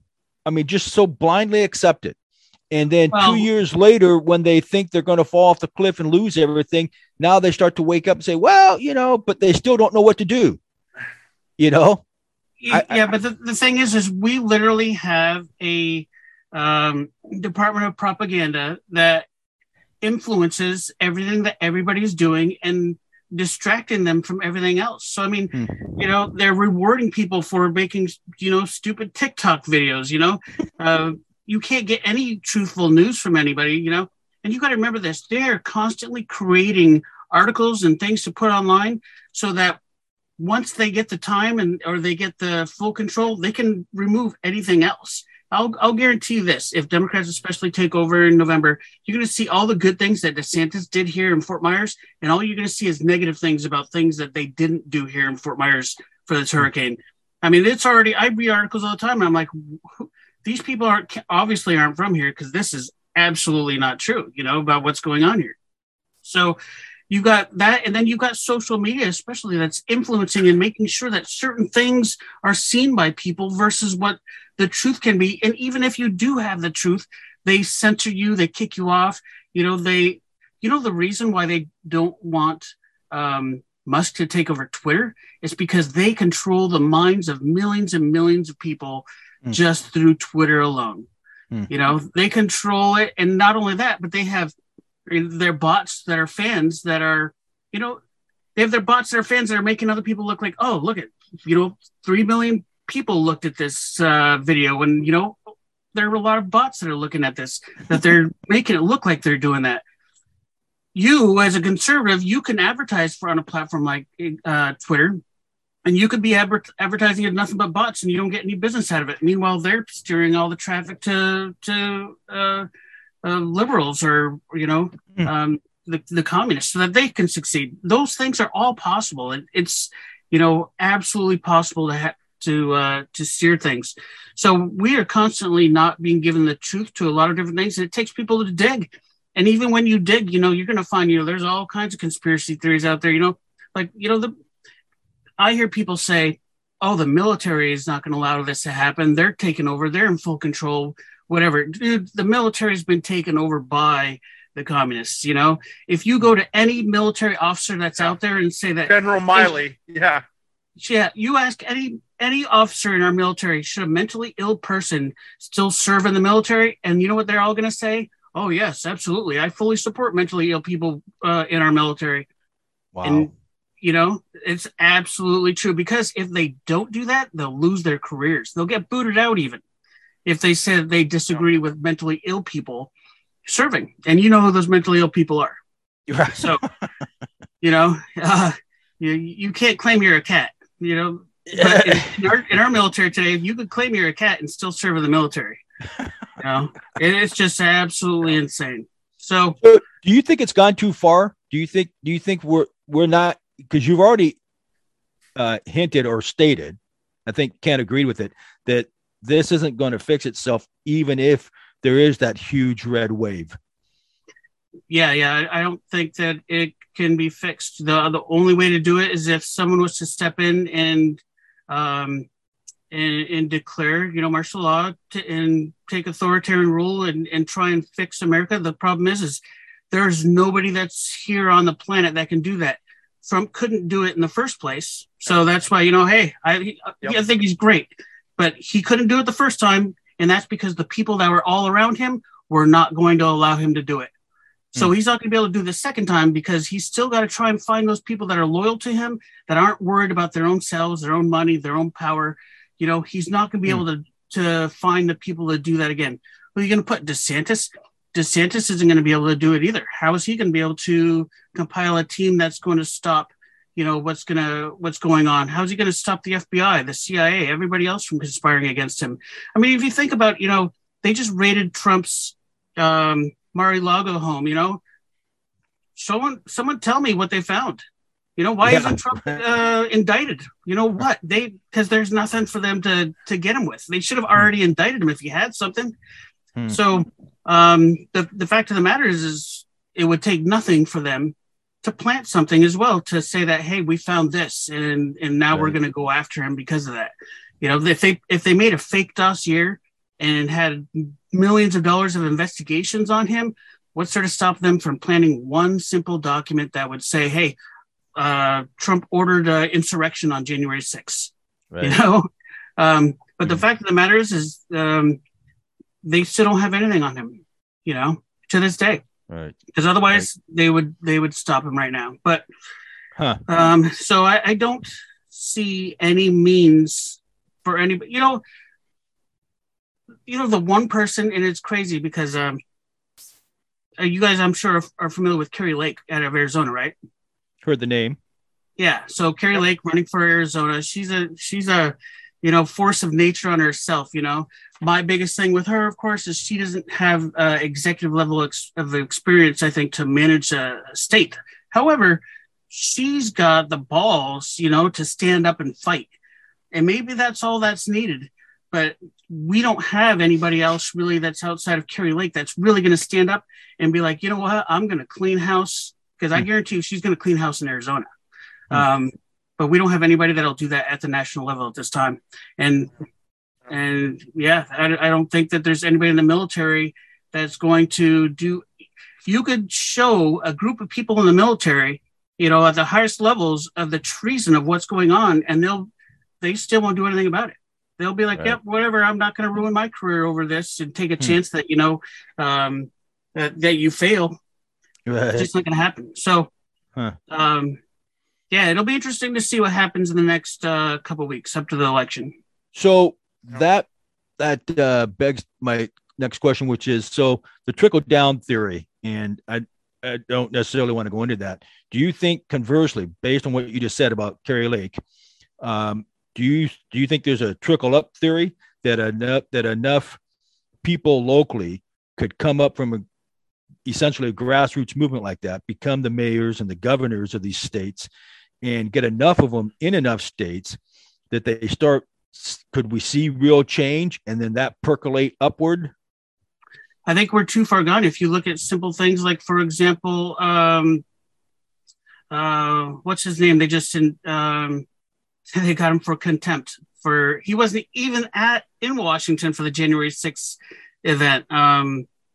What the heck was his name? Steve Bannon. Yeah, they just sent him, sentenced him to 4 months of jail. He wasn't even there. That was wholly done so that, they can bring Trump in now and try and sentence him to jail for 4 months too. But wow. He's a powerful guy. If you look at Rush Limbaugh, sure, he made a mistake up there with that school shooting and everything that he said, but now they're trying to sue him for like $3 trillion. Really? You mean Alex Jones? Yeah, Alex Jones. Yeah, Alex Jones. Yeah. Wow. You said Rush Limbaugh. Yeah. Oh yeah, no, sorry, Rush. God rest his soul. Rest in peace, Rush. Yeah. Yeah. But Alex Jones. $3 trillion are trying to sue him for. Why? Because he's got a large audience and people are listening to him. Wow. So anybody who's vocal, who people are listening to, that have any sort of power, they're doing everything to crush them. And these are the people that we need to be able to spread the word about things that are going on. And then hey, Scott. Yeah. Hey, let me ask you a question. And I don't mean to throw conspiracy theories out there, but with Dave mentioning Alex Jones, just out of curiosity, what would people, because you're asking kind of how people can be convinced, right? So here again, we're talking about psychology and, mass formation, right? What would happen if all of this stuff is by design? Oh, I think it is. Now, well, how long ago? How long ago it started? I don't know. What was the first so-called gunshot? I don't know, but I'm certain it's all by design. The question that a lot of us have is who's behind it. I mean, we think we know some of the players. I can tell you. No, but I know. I could tell you exactly. People call me crazy when I tell this story, but I could tell you exactly how it happened. I mean, literally, I can give you a play-by-play of how this entire scenario has gone down, according to my personal research and my personal beliefs. But people call me crazy. Alex Jones. There's another reason why people don't like Alex Jones. And that's because he's so vocal about like Freemasons and stuff like that, right? And you and I were kind of talking about this the other day when you mentioned secret societies. I mean, I could literally tell you play by play how this all happened, but you guys would probably call me crazy. But what if this is all by design?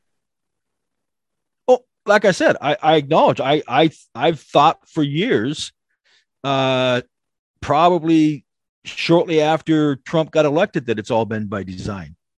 Do you know that Trump has, did you know that Trump has attended every Bilderberg meeting since 1982? Really? Did you know that? Huh. Yeah. But Rush Limbaugh also attended a few of them too. So, I mean, that's not that big of a deal. Here's the thing. What if I told you that Trump was actually the leader of the American Illuminati? Really? Oh, I don't know that for sure. I'm not an Illuminati member.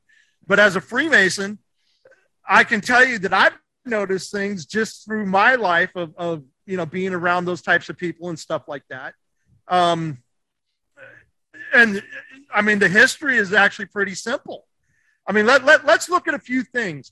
So everybody knows that our founding fathers, most of them, or not most, but a good portion of them were Freemasons, right? George Washington was a Freemason, Benjamin Franklin, Paul Revere, right? So some of the key players were Freemasons. And most people don't know the history of Freemasonry and all this kind of stuff, but obviously it was, started in Europe and, it stems back. I am what's called a York Rite Mason, right? So I never did the Scottish Rite. I'm not a Shriner. Most people don't know that to be a Shriner, you have to be a Freemason, right? The Shrine is the Masonic hospitals, right, that takes care of kids. And the history it goes back a long time, right? I mean, we believe that Freemasons built King Solomon's temple, right? For those of us who are really deep into it, we even believe that Jesus was a Freemason, because in order to be a carpenter in those days, you would have had to belong to the stonemason guild. You would have had to have been one of them. Nobody else would have been allowed to be in the trade like that. But anyway, in the, I can't remember the exact year, but it was I want to say 1785. No, it was before that. It was before the American Revolution. It was 1772. The original Rothschild, right? David Rothschild, if you know his history, right? He was a German Jew, and he created Deutsche Bank. He created the Bank of Germany. And then he moved to England and he created the Bank of London. And the Bank of London and Deutsche Bank to this day are the same bank. It's the exact same bank. And every central bank in the world, to include America's central bank, is tied to Deutsche Bank. So anyway, in the mid 1700s, David Rothschild created the Bavarian Illuminati. And his leader of that group, their entire purpose was to infiltrate the Masonic lodges so that they could get the money that the Masons had from like Knight Templars and stuff like that. Okay. I know I'm getting a little Da Vinci Code in there, but there's a lot of truth in that movie, believe it or not. But here's the point. The point is that George Washington was a well-known Freemason. He's actually got most of his paintings where he's in his Masonic, he's got his apron and he's got, Masonic emblems on him. He was a deeply religious and political man. George Washington was probably by far the most moral man on this planet. And think about this, Dave, you know this. The dude was 67 years old when he crossed the Delaware, and he was still that badass that he's at 67 years old. There's actually documentation of him that they say that he was like the most masculine man that anybody had ever witnessed. I mean, that's just how strong. And anyway, the Bavarian leader of, or the German leader of the Bavarian Illuminati was a guy named Baron von Steuben. Baron von Steuben, however you want to say it. Baron von Steuben from Bavaria, Germany. So George Washington sent Benjamin Franklin over to Europe to meet other high people because they were getting ready to kick off the Declaration of Independence, right? The Declaration, the Boston Tea Party. Here again, all these things were actually configured in a Masonic lodge, like in Pennsylvania and stuff. I mean, Benjamin Franklin was the Grand Master of the state of Pennsylvania. So anyway, Benjamin Franklin, he was kind of a liberal guy. He was, people think that he was probably into like alchemy and stuff like that. People think he was, he was like deep into the occult. He probably was more on the pagan side. He wasn't really a Christian, I don't think. He was a Quaker, but he wasn't really like a devout Christian like George Washington was. So anyway, Benjamin Franklin went to Europe, and he just happened to link up with this dude, Baron von Steuben. Now, if everybody remembers the American, and he brought Baron von Steuben back to America, not knowing, he thought that Baron von Steuben was just another Freemason. He didn't know that Baron von Steuben was actually the leader of the Bavarian Illuminati that was literally sanctioned by David Rothschild. So anyway, Baron von Steuben came back to the States, and automatically George Washington hated this guy. He did not like him at all. He didn't have a good feeling about him. He didn't like even the way that he spoke English, but he didn't like his overall demeanor. But Benjamin Franklin convinced George Washington to keep Baron von Steuben around. And that's what we call in Freemasonry, that's what we call the Illuminati infiltration. In American Freemasonry is when George Washington had to deal with Baron von Steuben, and it messed up everything. It messed up all kinds of things. I mean, you started getting different groups of Freemasons that were just bad people. You know what I mean? Just straight up bad people. Now, I've always asked people, skip forward a couple hundred years. First of all, Trump's dad, Trump Sr., had every last penny. I'm going to tell y'all something. You cannot be a billionaire if you do not have connections to Deutsche Bank, to the Rothschilds. You cannot be a billionaire. I don't care if you're Bill Gates. I don't care if you're Mark Cuban. You cannot be a billionaire if you do not have connections to the Rothschilds. And this includes Trump. Look at where Trump got all of his money. He got it from Deutsche Bank, right? That was his primary lender. And I'm telling you, I've said this since at least 1992. Yeah, 92, right around the time that I went to my very first Lollapalooza there in the Gorge and George. Trump was probably groomed from a small child. And I can't prove this. This is just my own, this is just me spouting off stuff here. But why would he name his son Barron? To me, he named his son Baron after Baron von Steuben, right? I mean, to me, I'm just trying to put two and two together here. I'm a simple man. I'm just trying to add 2 to 2, right? I mean, to me, it just makes sense with some of the things that he's affiliated himself with and some of the, I've been following Trump since I was a little kid, right? Remember when Obama said when he first got elected that everybody should strive to be just like Trump? Isn't it amazing how everybody on the left loved Trump until he became a Republican? Right. Well, it's kind of how you mentioned Elon Musk. I gotta ask you then, because I've thought about this a lot. What if, let's just take your argument and let's just say, validate it for a moment and say that it is correct, because you might be onto something.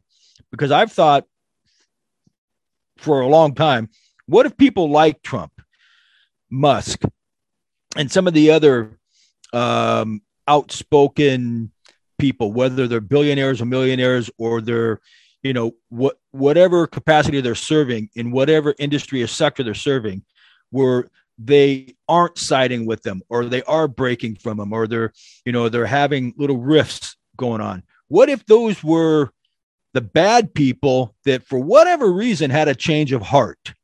Okay, through whatever shared experience or whatever happened in their life, something changed them. They said, whoa, hey, call it, they had their wake up moment, whatever it is. So I'm just saying, I'm not disagreeing with what you're saying. I think you might be onto something. But what if people like Trump and others like him, Musk and the rest of them, are just like, hey, you know what? We are one of you, but you guys are wrong. You're crooked. You're corrupt. You've gone too far. We need to fix this. And because they're doing that, they're breaking from it, they're getting hammered. What do you guys think about that? Yeah, I think that, that's exactly what sort of happened with Trump is that, he came in, swinging a stick going, hey, this has gone too far. I think we need to fix some of these things and discontinue doing some of these things.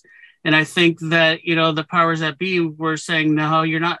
We've got an agenda. Yep. We've got a plan. Yep.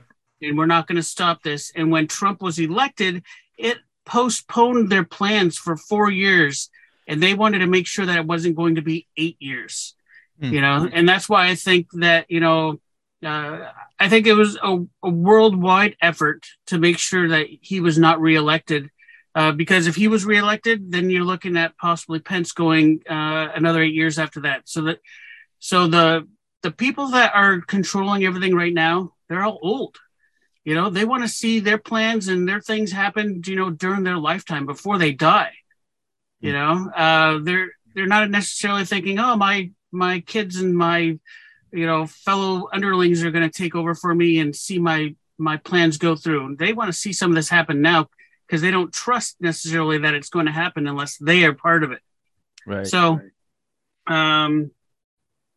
yeah, I just think that I don't know, we're in a mess, and I don't see a means. And I rack my brains, thinking every single possibility that we can do to try and fix things to get them on track again. But I just think we're just too far gone. Yeah, I mean, yeah, I in talks with other people, other guys, that when we talk about it, I say, I still hold out hope. I still have a glimmer of hope out there, but yeah, I think the pragmatist in me, and the practical side, and that part of me that's always marched to the beat of a different drum, And, because we were talking earlier, I'll listen to what the people have to say on either side of the fence, and I may not be able to articulate why I don't trust them or why I don't believe them, but I just know that there's something wrong going on. And I hold out a glimmer of hope, but I think this has gone so far. I think we'll get rid of some of these politicians. I think some of them, but they're not going to disappear. Fauci's not going to serve time, or anybody like him. Schumer, Pelosi, none of those people are going to serve time. None of them are going to be run out of town. Okay. They're all just going to go work somewhere else, whether they're a paid consultant or whatever. And if you look at how this globalization effort, things are so intertwined. The average consumer wants those low priced goods, and you can't get them if they don't come from China. Right. So I'm just saying that, I sometimes I joke with guys. I say, that's why I took back to drinking. I just don't see any hope, man. I don't know. It's, and I remember people back in the 80s when we were talking about, that's why I don't want to have kids. We were talking about, of course, they were talking about it back in the 70s and 60s too. But I don't know, man. We used to call it subliminal advertising back when I was growing up as a child. I don't remember if I heard that in the late 60s or early 70s when I first heard it. Subliminal advertising. Now we call it things like, propaganda and gaslighting. I had an argument with a guy who said gaslighting is not just being lied to. Yeah, you are being lied to, but it's a concerted effort. It's a psychological operation, basically. You're being gaslit. Watch the movie, read the book, whatever, and it's beyond sadly pathetic that entities and our own government, intelligence agencies and others would be acting in their own self-interest to the point that they're actually hurting America. They're destroying America. They're part of it. And, just like, people give private security contractors a bad rap, and some of it's well-deserved, but you got stuff going on down just south of the border, down there in Mexico, where contractors from around the world, including America, are going down there and providing instruction and training and all the other advice and consultation. It's like, don't we have any sense of morality? Don't we have a center? Have we lost? I don't know. Sometimes I think, all hope is lost. Well, keep in mind, again, this is not the worst time in American history. This is not the worst time in world history by far. You got to remember, the world suffered through almost 1,000 years of the Dark Ages, right? Remember, where you didn't know if you were going to be alive. Think of Eastern Europe when Genghis Khan swept through and just raped and pillaged his way. Most people don't even know where the word slave comes from. You know that it comes from Slav, right? Slavic. Okay. And it came from Genghis Khan literally enslaving half of Europe and then killing them and raping them. You know what I mean? And sometimes not necessarily in that order. But seriously, the world has seen much darker times than this. The Crusades, the Renaissance, the witch burnings. No. I get what you're saying. And that's not lost on me. And it's not like I'm in a moment of despair. It's not like I'm all gloomy and doom and gloom and stuff. It's just that it's sad because, even the three of us growing up, even in my 20s and 30s, even in my 40s, I never thought anything like this would ever happen. And I think we've talked before, where we're talking, and this came up to me when you talk about Illuminati. I still remember, and other people do too, those speeches that George Bush Sr. gave. The one in particular where people realized he was talking about the Illuminati. the figures on the dollar bill, for example, and the 1,000 points of light and kinder, gentler nation. And this was right on the heels of coming out of the Reagan era. And we're like, and people were, what is he talking about? So, yeah, I think there is a very deep, dark, sinister group of people out there that have some wicked design and agenda. And, I mean, sometimes I understand why people get distracted and why they want to watch Hollywood heroes save the day, the Superman, or now the big thing is the anti-hero, whatever. I understand why people want to get distracted, come home and just watch TV and forget about the rest of the world, because they're like, what can I do? Well, and I've wondered sometimes, like, I think, Dave, you've mentioned like chambers of commerce, but just, getting out instead of people talking on the phone or doing Zoom meetings all the time, go like we used to do, go down to your community lodge on a Friday or Saturday night and make a thing out of it, where people go and you actually can talk amongst other people about the things that you're hearing, seeing, and reading. And amazingly, you might find out that you're not alone in this struggle. You're not alone in this fight. Other people feel the same way. And so collectively, you realize that it's larger than you realize, that my greater neighborhood, that a lot of these people feel and think the same way. Now, they may not think exactly like me. They don't agree with all the conservative Republican stuff, but they are now, a lot of them, and we're seeing and reading it in the media, that a lot of them are saying, hey, this has gone a little too far. This is a little too much.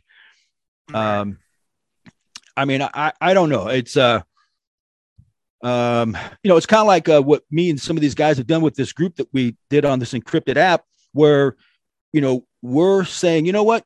Screw all these security companies out there, big, large, small, multinational, whatever.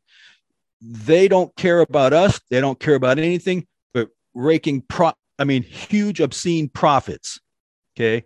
And I'm one of those guys. I've always said I'm not greedy. I want my fair share. Okay. I mean, if I got rich, okay, I wouldn't complain, but we're saying, let's help ourselves. Let's serve ourselves.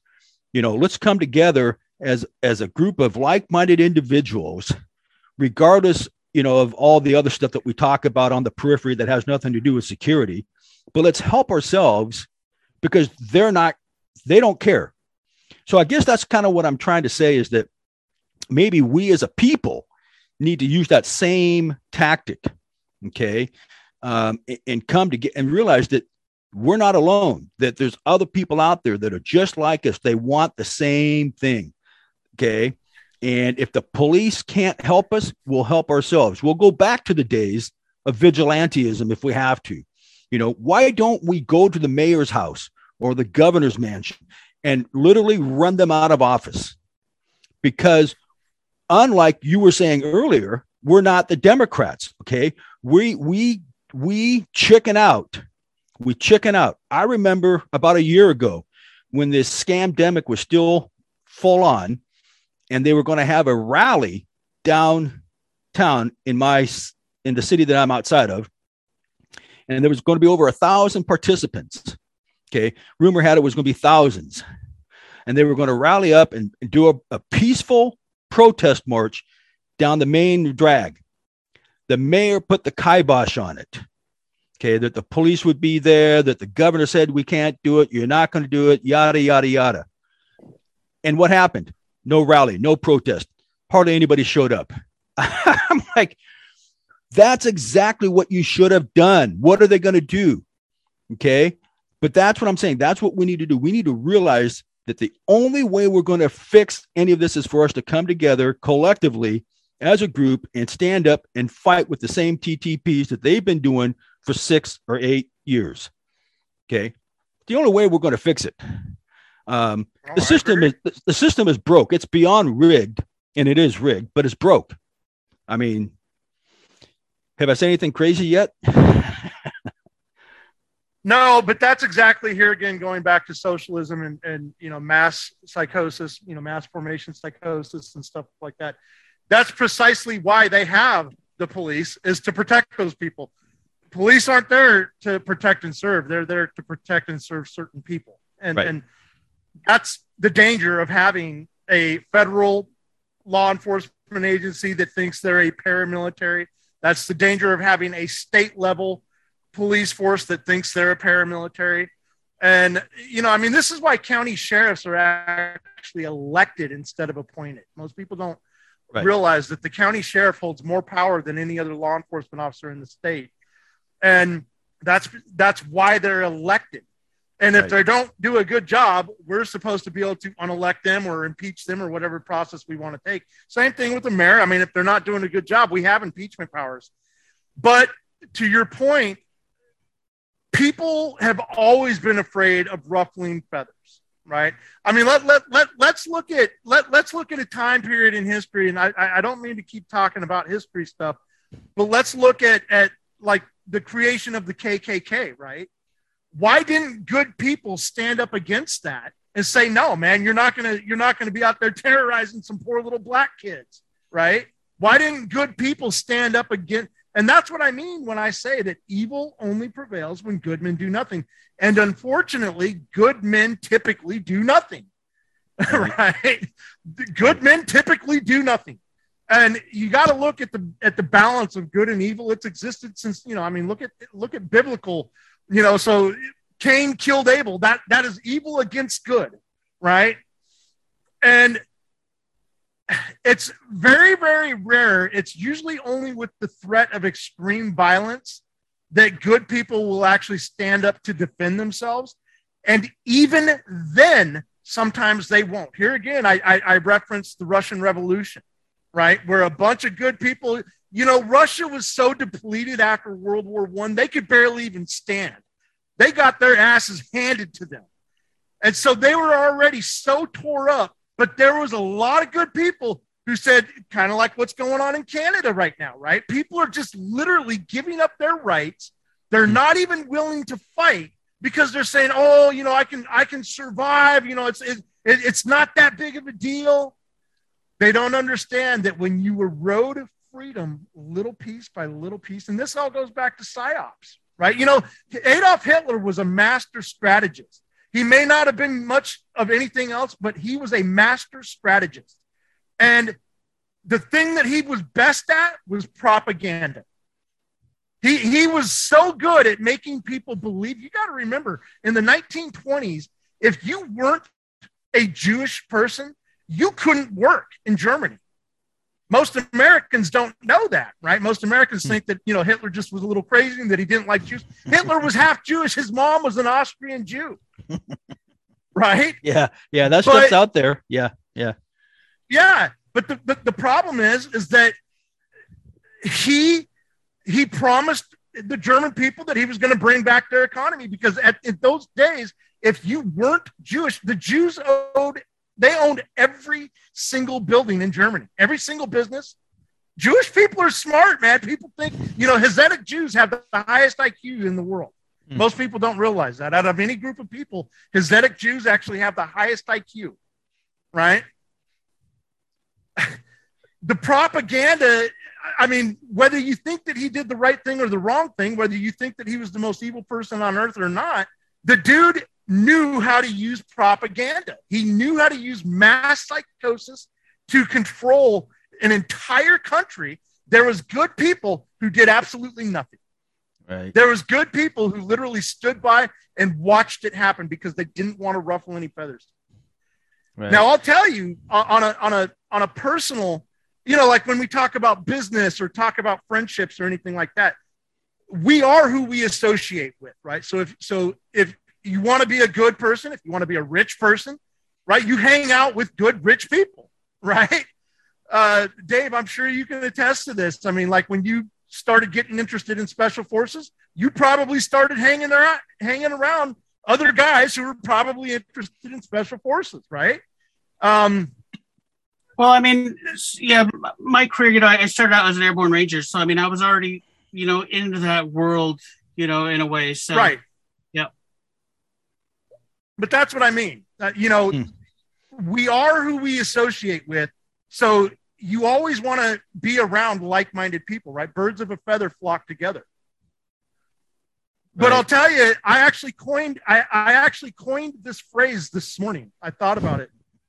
There's an old African proverb that says, the sheep spends his entire life fearing the wolf just to be eaten by the shepherd.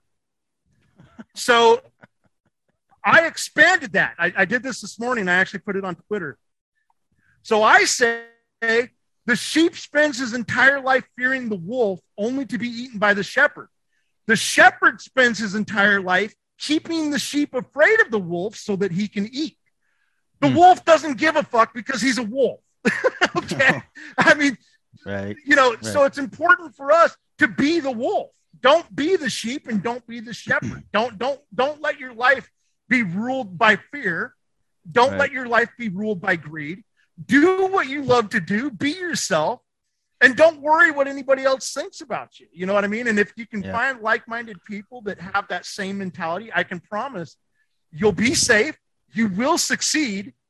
And when you are around good people, you will become good yourself. It's really that's the whole concept with religion, right? That's what religion is. You know, it's a group of like-minded people because there's power in numbers, right? That's, we know this from military force. We know this. And it's the same way in life. There's power in numbers. Use it. Be the wolf. Don't be the shepherd where you're lying to the sheep because you're hungry. Don't be the sheep where you're afraid of the wolf because you're going to get eaten by the shepherd, right? Which is funny because that's what's happening right now.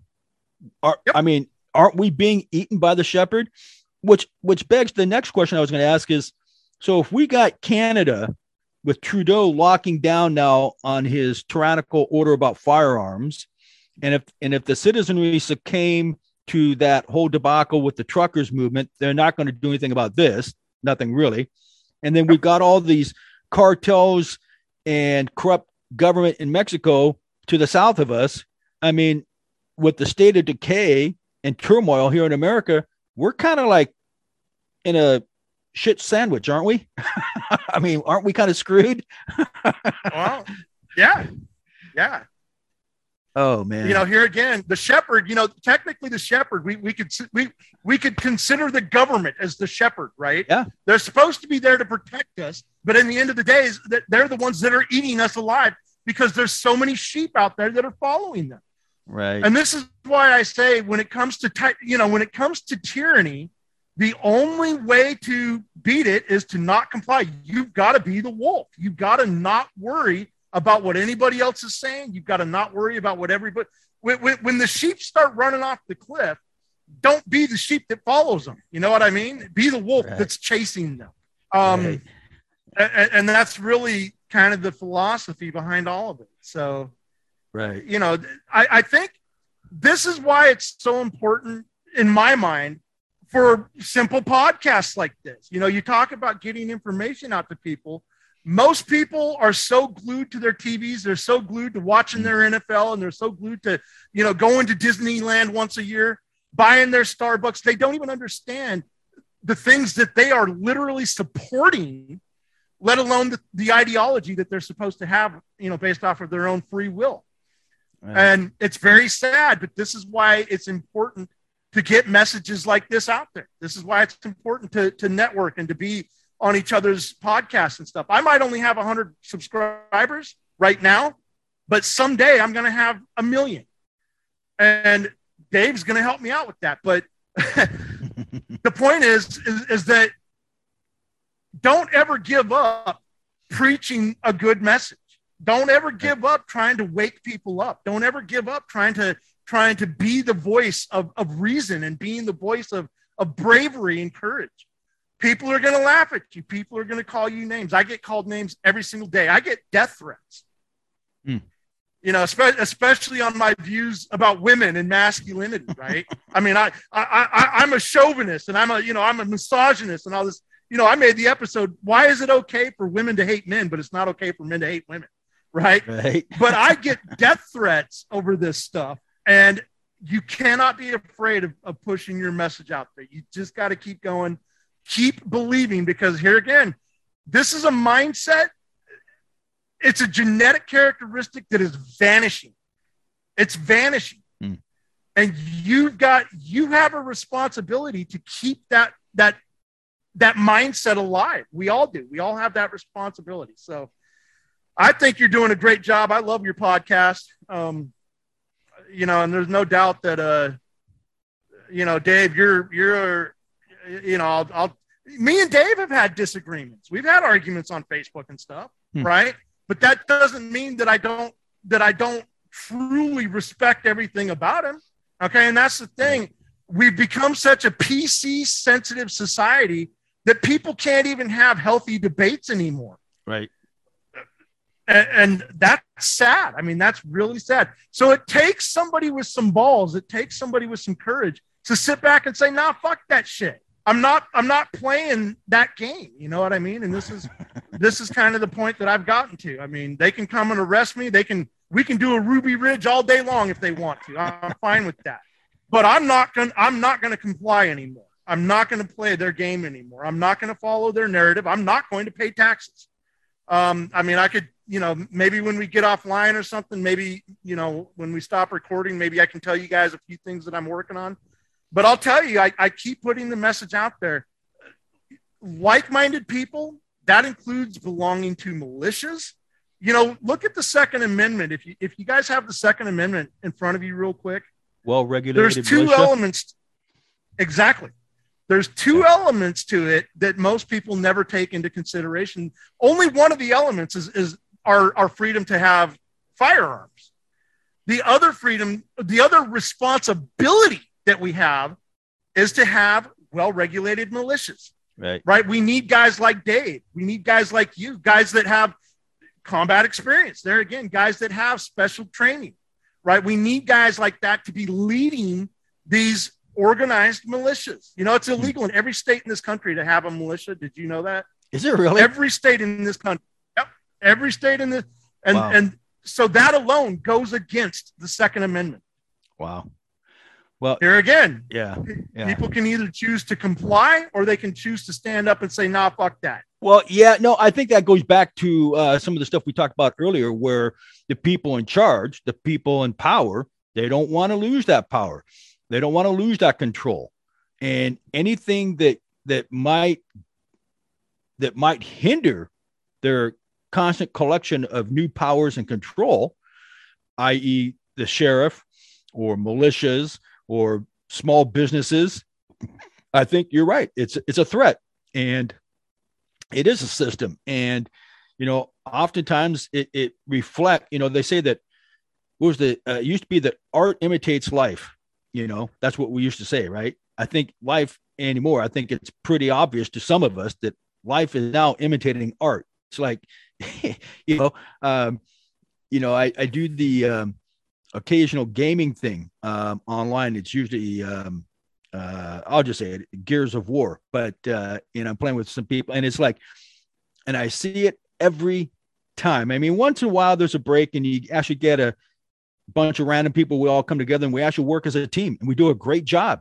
I mean, everything, everybody helps each other out, but most of the time, all the tactics and the techniques and the procedures, it's like, no wonder everybody's dying and we're always losing. Where did you people learn this? And I've had a few, not many, but a few conversations with them, trying to get them to understand things, just this, it's like just simple basics. And Dave, you can probably attest to this. I mean, when I talk to my boys or people out there in the community about just simple things like firearms, instruction and training, I said, is master the basics. Same thing in high school sports. You're not going to be a football star or a wrestling star if you don't first master the fundamentals. You got to master the basics. I remember my coaches say that all the time, whether it was baseball or football or wrestling. You got to master the basics. And that's what we would do. Every day we turned out for practice, we went through the basics until we could do it in our sleep. Okay. So, I think there's so, I mean, the word inundate and overwhelmed almost doesn't even describe just the mass amount of misinformation that's being thrown out there in these years, in the past 5 to 10 years.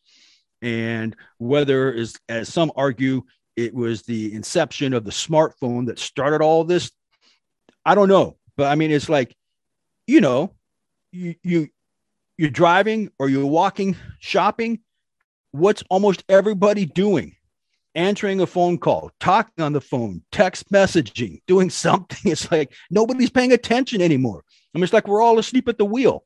It's no wonder we're getting run over, and we're being bounced around like ping pong balls. Yeah, I don't know, man. I think people just need to take some me time, take a break from all this stuff, and just read between the lines. I mean, all this psychology that we talked about, whether it's an intelligence agency or a school board or a marketing firm, I mean, they figured this stuff out over 100 years ago. They may have refined some of it. They may have improved some on it, but the basics of what we used to call mind bending or brainwashing hasn't really changed. You guys have to expose them enough, frequently enough, that they start to believe it. Right? I mean, it takes a strong, doesn't it? It takes a strong, focused, disciplined mind to not succumb to what is not right. I mean, I used to see that overseas as a contractor all the time. It's like, what are you doing, man?